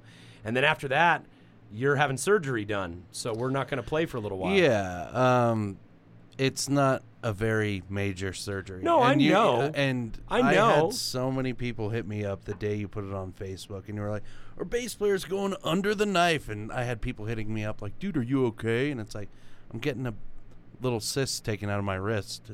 I'm going to be fine. Well, I mean, I did say in the post that you were going to be out of commission for a little while. Yeah, but the way you worded it, I had people like concerned about my health. Dude, it's clickbait though. Like he It's fucking did the true. right thing. Yeah.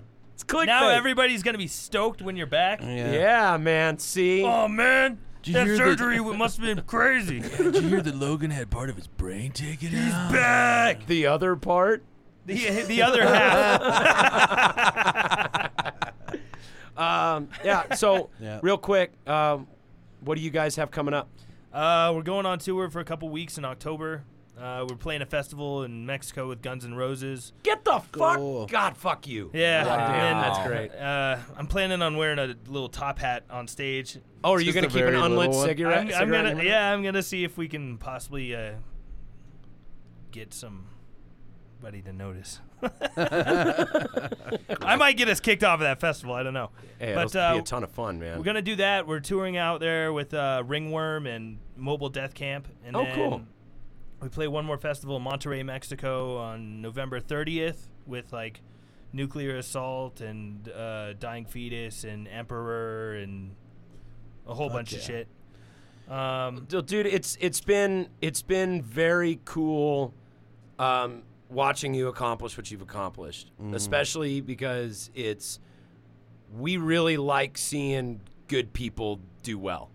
And, we've known each other a long time. We aren't the closest of acquaintances. We're not bros hanging out every weekend or anything like that. But, I've watched you throughout your whole career, and it's like, it's really cool to see. And we're super proud to have been able to witness that going on. Thank you, man. Well, a lot of it's due to gentlemen like yourself. Well, For fucking laying down the groundwork. we're happy to have been a footnote on your epic ass. So, Wait, we have one last show for the year. It's in Denver. We're playing at the Bluebird December 7th with Violence and Axe Slasher. Ooh, yeah. You know what? Richie told me about that Yeah. one. That's a great one. And then we should have a new record come out like sometime in the spring, and we'll get busy. Super cool, man. Beck and I got to see them in Paris when we were on our honeymoon. Like we were Oh, yeah. we You were told me just about like looking up shit, and I don't remember how I saw it, but I saw that Havoc and Fall of Carnage were playing in Paris That's when we were in right. Paris. that. Yeah. And I was like, we have to go. Like, we have to. Yeah. And she was like, yep, let's do it. So we went and we saw them on this, like, venue boat, That's so Le cool. Petit Ban. La Petite Bonne.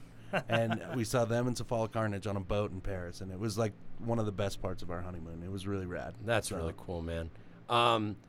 Also, this is just like a small little aside thing. I took Brian's records, and I'm going through the records, and he's got some good shit. My brother had a pretty eclectic taste, and you're like seeing things from all these different sides of him. You've got the Temptations, and then you've got like Brand New, and then you've got the Descendants, and then you've got Metallica, and you've got all these different bands that my brother was into.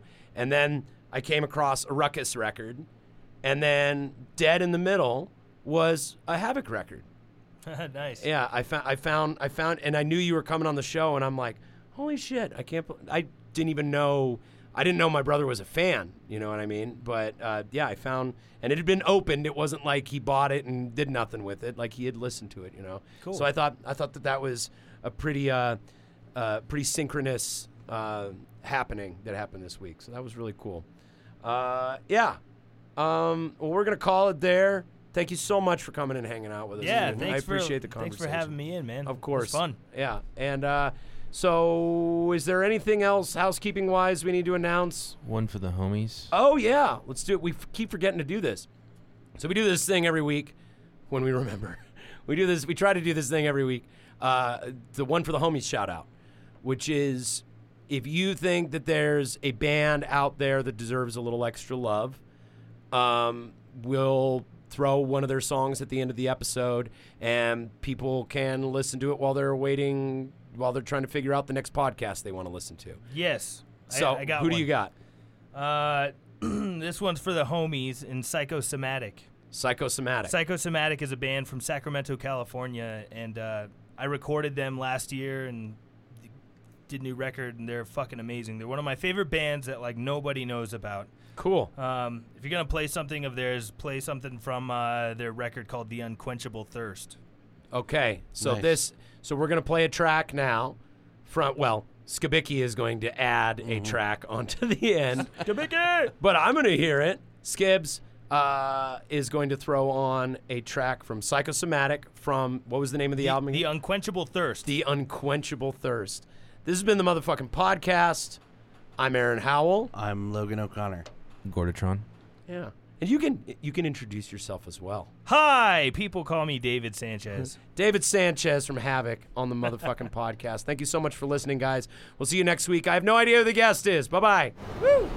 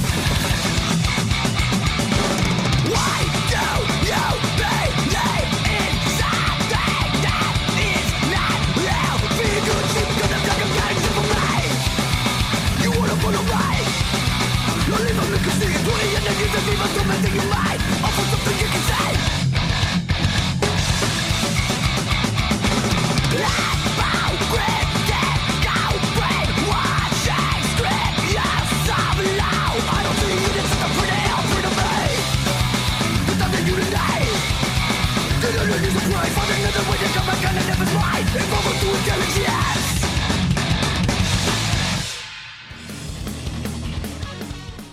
motherfucking podcast is recorded at the Nug Nation Studios in Denver, Colorado, and hosted by Aaron Howell, Tony Lee, Logan O'Connor, and occasionally even Ty Blosser of the international power rock combo Motherfucking Ruckus.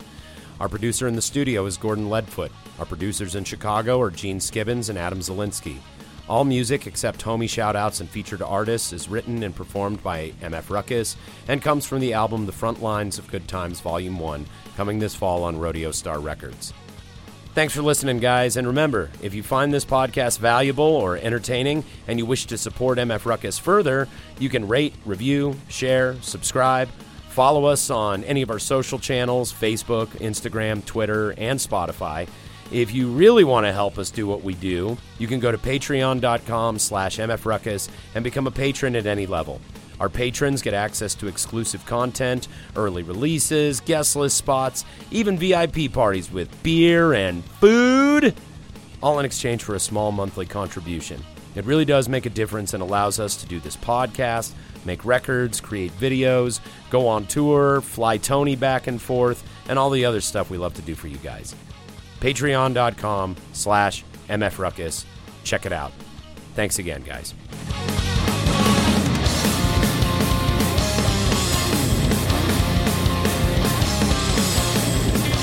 You're listening to a Mutiny Transmission. You can find more podcasts, videos, books, comics, and records online at mutinyinfocafe.com. Or just stop in the store in Denver and have a coffee sometime.